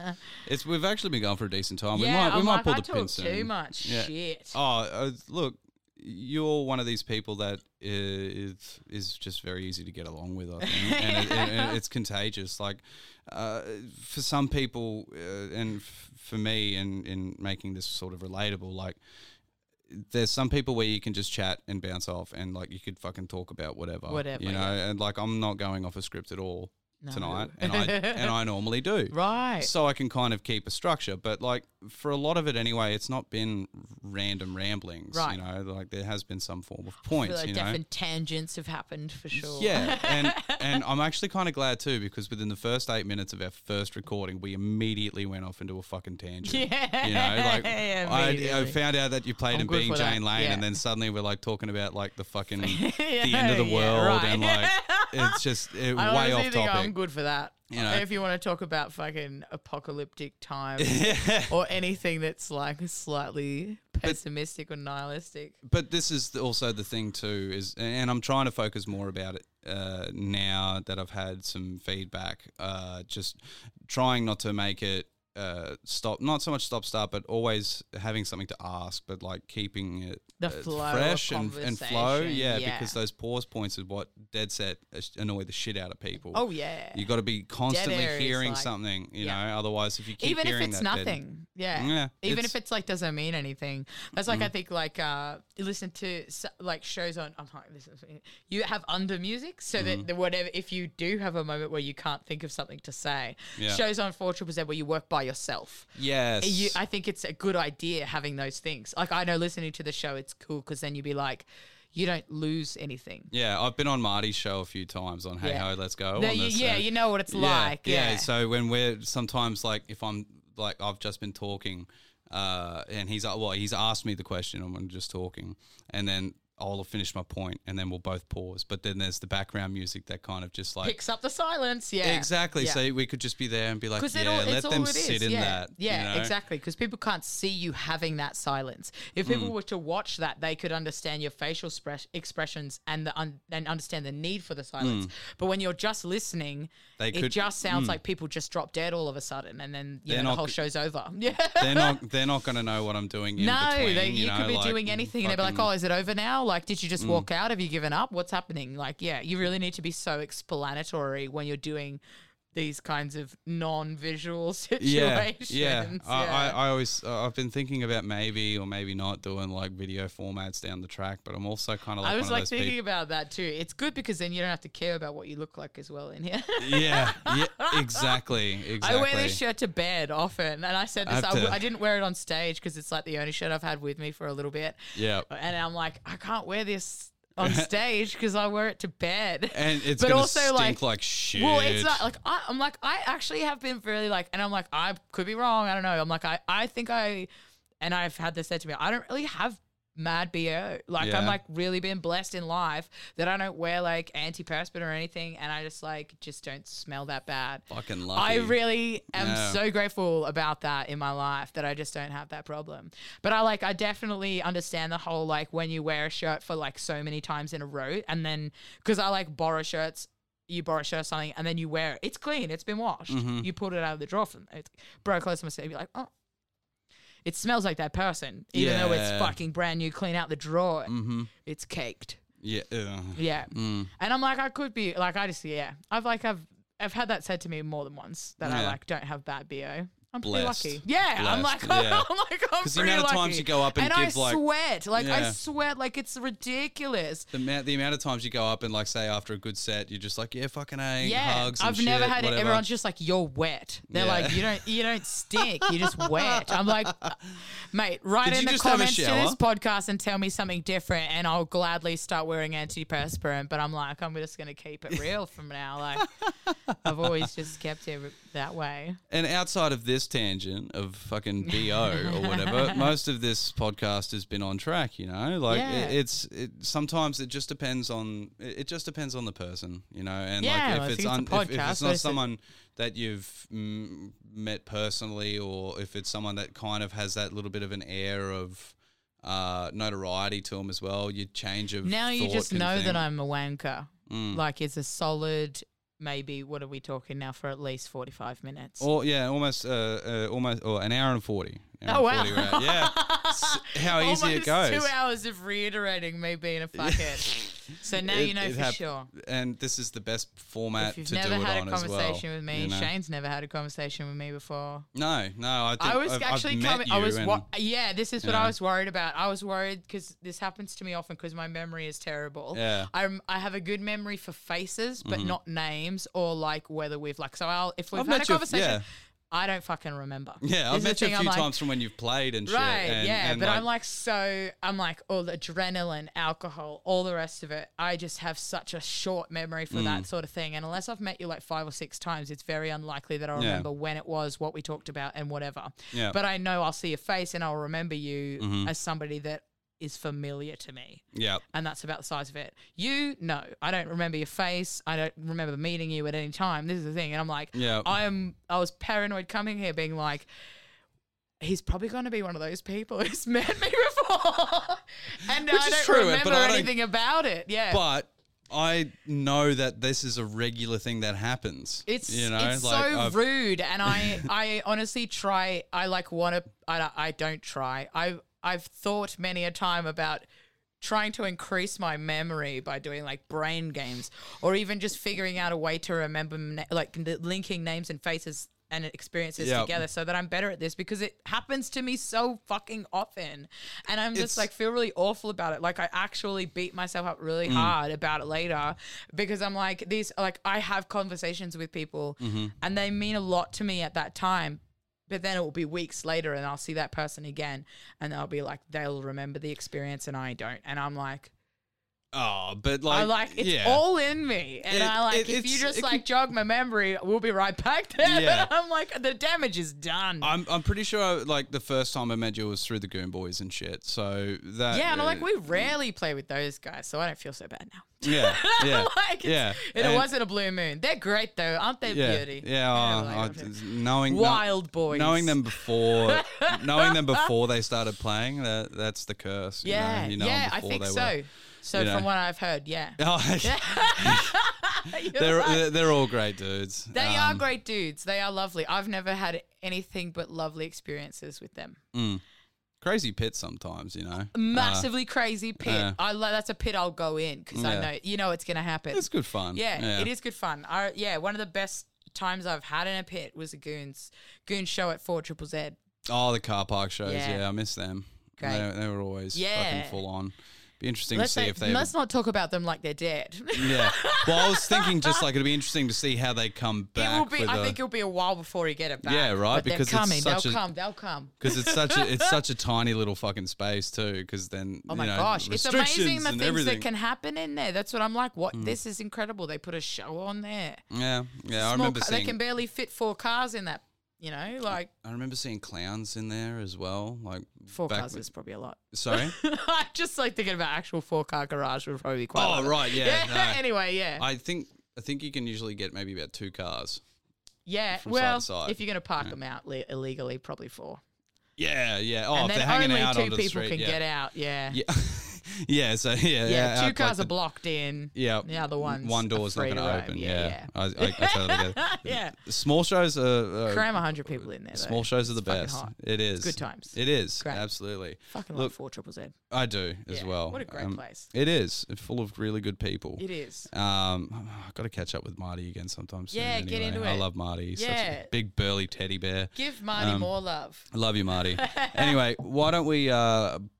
pull the pin. Yep. It's been a really good time. And like I said before, incredibly easy to talk to and chat to. Yeah, I just talk too much. I've probably dug myself a large hole. I think you'll be fine. Almost 2 hours. I think you'll be fine. It's not. Trust me, you're not the longest. You're not the shortest. It's really? right in between the middle of what I kind of like to do. That's between what I like. an hour and a half and 2 hours. Yeah, medium, average. Or, That's what I aim for. The average is between an hour and 2.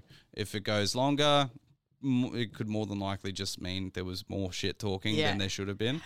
So the last episode was Evil Eddie and Mike, Butterfingers. All in the same studio? Yeah. Mike, Evil Eddie and myself. That would have been a good time. There was a fair bit of shit talking with When is that? Mike has got a little... Is that what you were talking about with him? Yeah. He's got a new thing called East Coast Alien. It's his hip-hop shit. Tomorrow?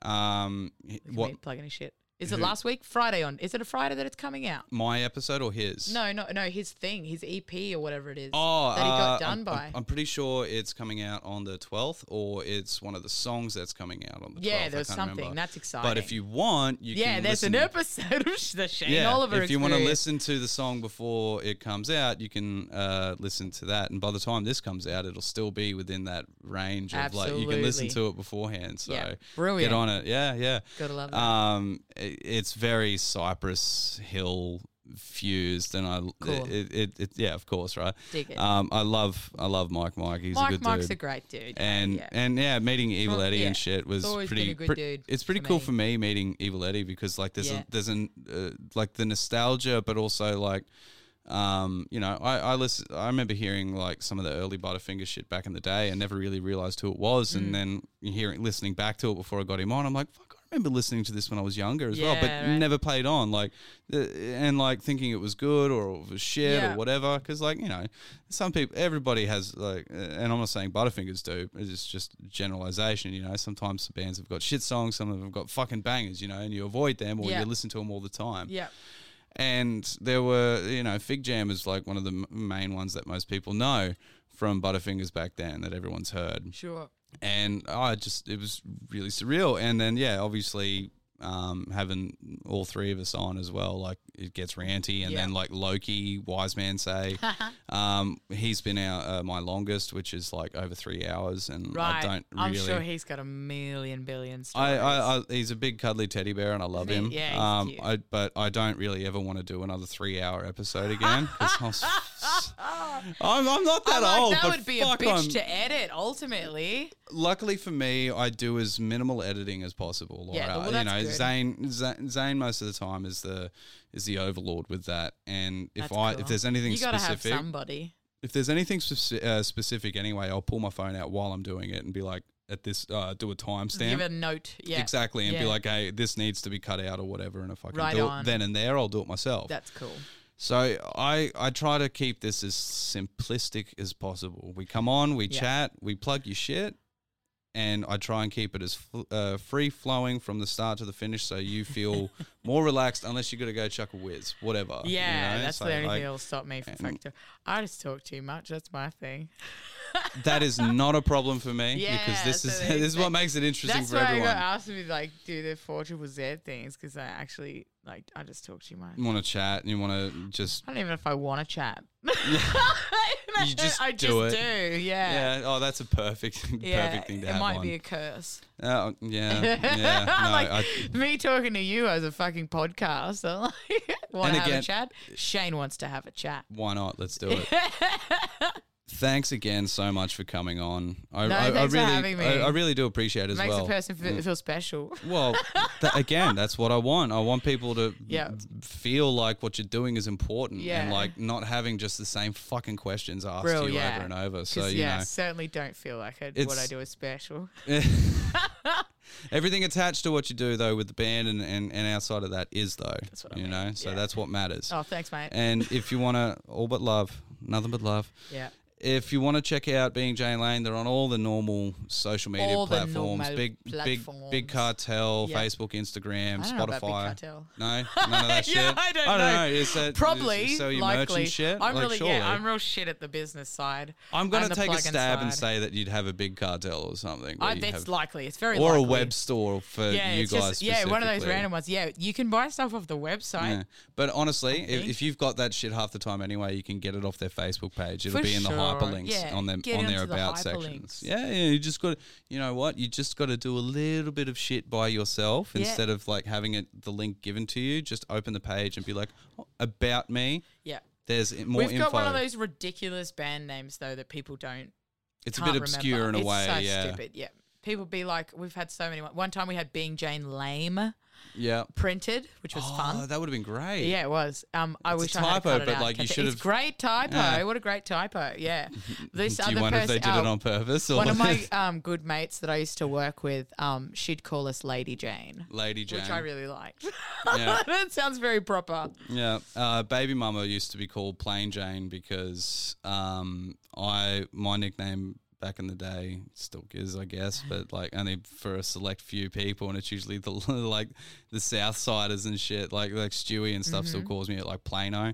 And that all started from like an argument between Walty and I back on one of the Byron trips before all the band shit and everyone started doing that happen.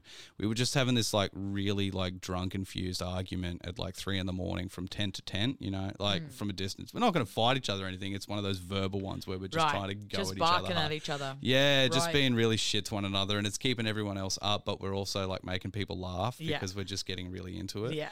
And then just out of the blue, he was just like, righto, Plain Shane. And then fucking Gummy just couldn't stop laughing. And then he was just like, Plain Shane. And then the next day he just started calling me Plain Shane, and then abbreviated to Plano. And then right on. Okay, cool, we'll keep it that. And then I got a tattooed on my foot. So that's another stupid one that I got done. Stupid tattoos. Yeah, so that one stuck. They're rife in the community. Yeah, so, and then, Jess would be Plain Jane or Jano. because I was Plano. So yeah, you guys should be in the band. Oh, it's fucking. There's so many Jane bands too. It's also just like the culture of nicknames as well, though. Like you just immediately want to try and find a nickname for someone. It's usually what happens. I think it's great. I never really got a nickname. Yeah. I never pushed. I never pushed this one. That's for sure. Plano. No. But like it was funny. So like that's how they come about. Yeah, I just thought it'd be it would be even funnier if I got it tattooed on my foot, and then it just got immortalized. To solidify. And I thought to myself, instead, maybe I had two ideas. It was either going to be just like this really shitty drawing of an airplane. Yeah. Like stick figure like. Yeah, right. Paper plane. A really plain plane. Yep. Or it was going to be just something like what it is now, which is just the wording of it. And I made it special that if I'm wearing thongs, the tattoo's done on an angle in a way that you can still see it. The wristband or for your feet or whatever. Yeah, for the ankle band almost. I don't even know. Yeah. But the toe holder part or whatever, that the black part that goes to the left side, it underlines my nickname. So I got that done. I got that done on purpose. So I wanted. Yeah. So I want that sweet rubber underline. Exactly. Yeah. So you still see the name, and it's underlined by the black part of the. Fucking brilliant, mate. I know, and hey, it's those subtle things. It's really that's what it's all about. The details, really. And I know that unless you ask about it, but someone else. Now everybody knows about it. Yeah. Maybe someone will notice and be like, "Did you get that placed on purpose?" Yeah. Because that's brilliant. It would have been weird if it was just like straight on too. So I felt like the flow of it should be on a bit of an angle as well. If you're constantly wearing thongs, you really need to think about these things. Yeah. But I'm also one of those guys that wears socks and thongs too. I've been like that. I think that's great. Why? I got judged about it the other week too. Fuck people. People don't know. It's like, what are you wearing socks and thongs for? I'm like, are you serious? Why wouldn't you? Yeah. I don't get shit between my toes anymore. Yeah, or on the bottoms or on the tops. Yeah. Like it's like wearing a pair of shoes. Yeah. What's wrong with that? I don't know. I really don't know. There's more airflow than if you were wearing shoes. I don't know if you know, but the cover of our fucking album is basically thongs and socks. Yes, but I did notice that. And socks, which is a variation of the same thing. Are they those ones that like fold over the top of your foot or whatever it is, like flip flops? Not a croc. No, it's like an Adidas slide. Yeah. I know what they look like. They just have it's like a. Yeah, it's the ridge over the top of your foot. It's a band over the top. Yeah, over the ridge of your foot. Yeah, and you just kick them off like. Yeah, you slide that off like easy as. Yeah. So it's not as any more or less easy than thongs, except maybe I would say you don't have to separate the big toe from the second toe. No, you don't have to do any of that. The index toe, which then I would say makes it easier because you don't have to do that one step. Mm-hmm. Thongs, I think the only thing that would put people off that is just the fabric between the toe, but I'm like, they make socks, whole socks where there's a bit that tugs each toe like a glove. Yeah. That shit I am not down with. That's creepy. I'm not down with that. Just with toes. I've never worn one, so I can't really say. I will try anything twice, but I've never tried the sock. I don't think I'd be into it. But if I can do socks and thongs, I wouldn't put it past me. I just think it'd be a really weird sensation. I agree. Having 5 hairs between your toes or something. Yeah, that'd be fucking irritating. But maybe that's people's perspective on the thong. Well, like it grew up. Well, I did the whole socks and thong thing because of cricket. Like I'd kick me. Like you go exactly. Between, I think lots of people who do sports really do the sock and the thong. That's or where the it sock came from. And the slide. Yeah, because you want to take them boots off. Yeah, and especially with when you started playing on turf pitches, you'd be wearing spikes. Yeah, so you can't walk out on them. Exactly right. I played roller derby and the same thing. You can't walk out on skates. Exactly right. Yeah. So you could. I don't think you could drive a car in them though. I don't know how that would go. It'd be a fucking challenge, but it would be a challenge. I think it actually would be not as hard as you could imagine. Because if you think about it, like a skate is just a skateboard. It's got a truck in the middle. Yeah, you could get away with it. There's a solid point for pushing. See, and look, you know what's lucky is that the tangents happen towards the end of the episode. Oh my god, yeah, great tangents. So solid. Socks and thongs. Like what's this? Like almost 2 hours of solid content on the Shane Oliver experience. It will be 2 hours when we finish playing your song. So that's a way to go. Let's nail it. Let's finish this up. We're going to finish with your latest song, Trouble. Yep. That was when was that? It was released in 2020. I know, but December 2020. Right, very towards the end. So what can you tell us about this one before we head off? It's basically about, I would say, if I'm going to wrap it up in a little boxy, it's about being a shit cunt and not wanting to be. I've used that word so many times now. I think you you've only shouldn't used, have mentioned not saying it. Well, if I can count it on one hand, it's okay. 3 or 4? 4 times. 4 times? Okay. I think it's 4. Cool. 4 yeah, I think you're right. Yeah, 3 or 4. Someone might fact check me, but That's I'm pretty sure whatever. I've heard it 4 times. How many times? Have a drinking game. So, yeah, there you go. How many times did she actually say it? Was it on one hand or 2? Yeah, there we go. I feel like it was 1. That's fine. Maybe I will have to listen through and edit again. Yeah, Who there knows? we go. Fuck. But yeah, no, that's fine. Yes. Anyway, you just want to sort your shit out, and you don't want to hurt anyone else. Yep. And it's about being better and fixing that, basically. Yes. Yeah. Solid. That's exactly what it's about, Shane. Okay. Awesome. Thanks, I do thanks love for clarifying that. Yeah. You're welcome. I'll There's get a little you to bit write of a, all the little blurbs now. just a little bit of a PGS touch to it. Yeah, I love it. I got to try that every now and then because just. Got to try. Just got to try. Got to stretch that vocab, mate. You got to, Look, otherwise I'll be saying the same shit over and over again. Absolutely. And I'm always paranoid about that too. Just podcasting and talking. And the same stuff. Yeah, over and over again. Do you don't listen want back? that. Sometimes it depends. Yeah. Sometimes Otherwise, it's not good for you. I overthink way too much. Yeah, and I've got to talk about this yeah. next time. You just try and do it in the flow, man. Yeah. Anyway, thanks again for coming on. Thanks for Instagram, having me. Facebook. You can check them out on any platform that's out there, guaranteed. Have you got any shows coming up before we finish up? Yes. The Soon. other festival is one, I know that, which is in March. Yep. I remember that one because I may or may not be going to This that. is I'm not the sure. stuff I should be writing down Yeah, before I get it. yeah. The next one we got coming up is at Burley Bazaar, I think, which is in like a week or so. Yes, that is. That's like the 4th or 5th of Feb. Yeah. But by the time this comes out, you'll have played it. So I bet Absolutely. it was a fucking banger. And it would have been a ripper show. Yeah, will absolutely. will have been a ripper show by then. Mel C came back and did an encore. She did. We sang Two Become One. Yeah, and it was the naked behind the chair things, just me and her choreographed. Fuck yeah. Yeah. So shows are still flowing again, which is fantastic. Yeah, flowing New is music's a solid coming. word. Yes. You know, still the same platforms. All They haven't above. changed since we said them last. Yep. Thanks again so much for coming Thanks, on, Shane. Tegan. We'll finish her up now. You can have a listen, wind down, have a good rest of the week whenever you decide to listen to this, and just take care of one another, eh? Yeah. Too much crazy shit's happening. Much love. Enjoy. You've been great to me, so you can do whatever you please. My thoughts, I can't believe what you said, but I don't mind you getting in my head. I won't be bad. I won't be bad. I won't be bad, but I'll be good to you.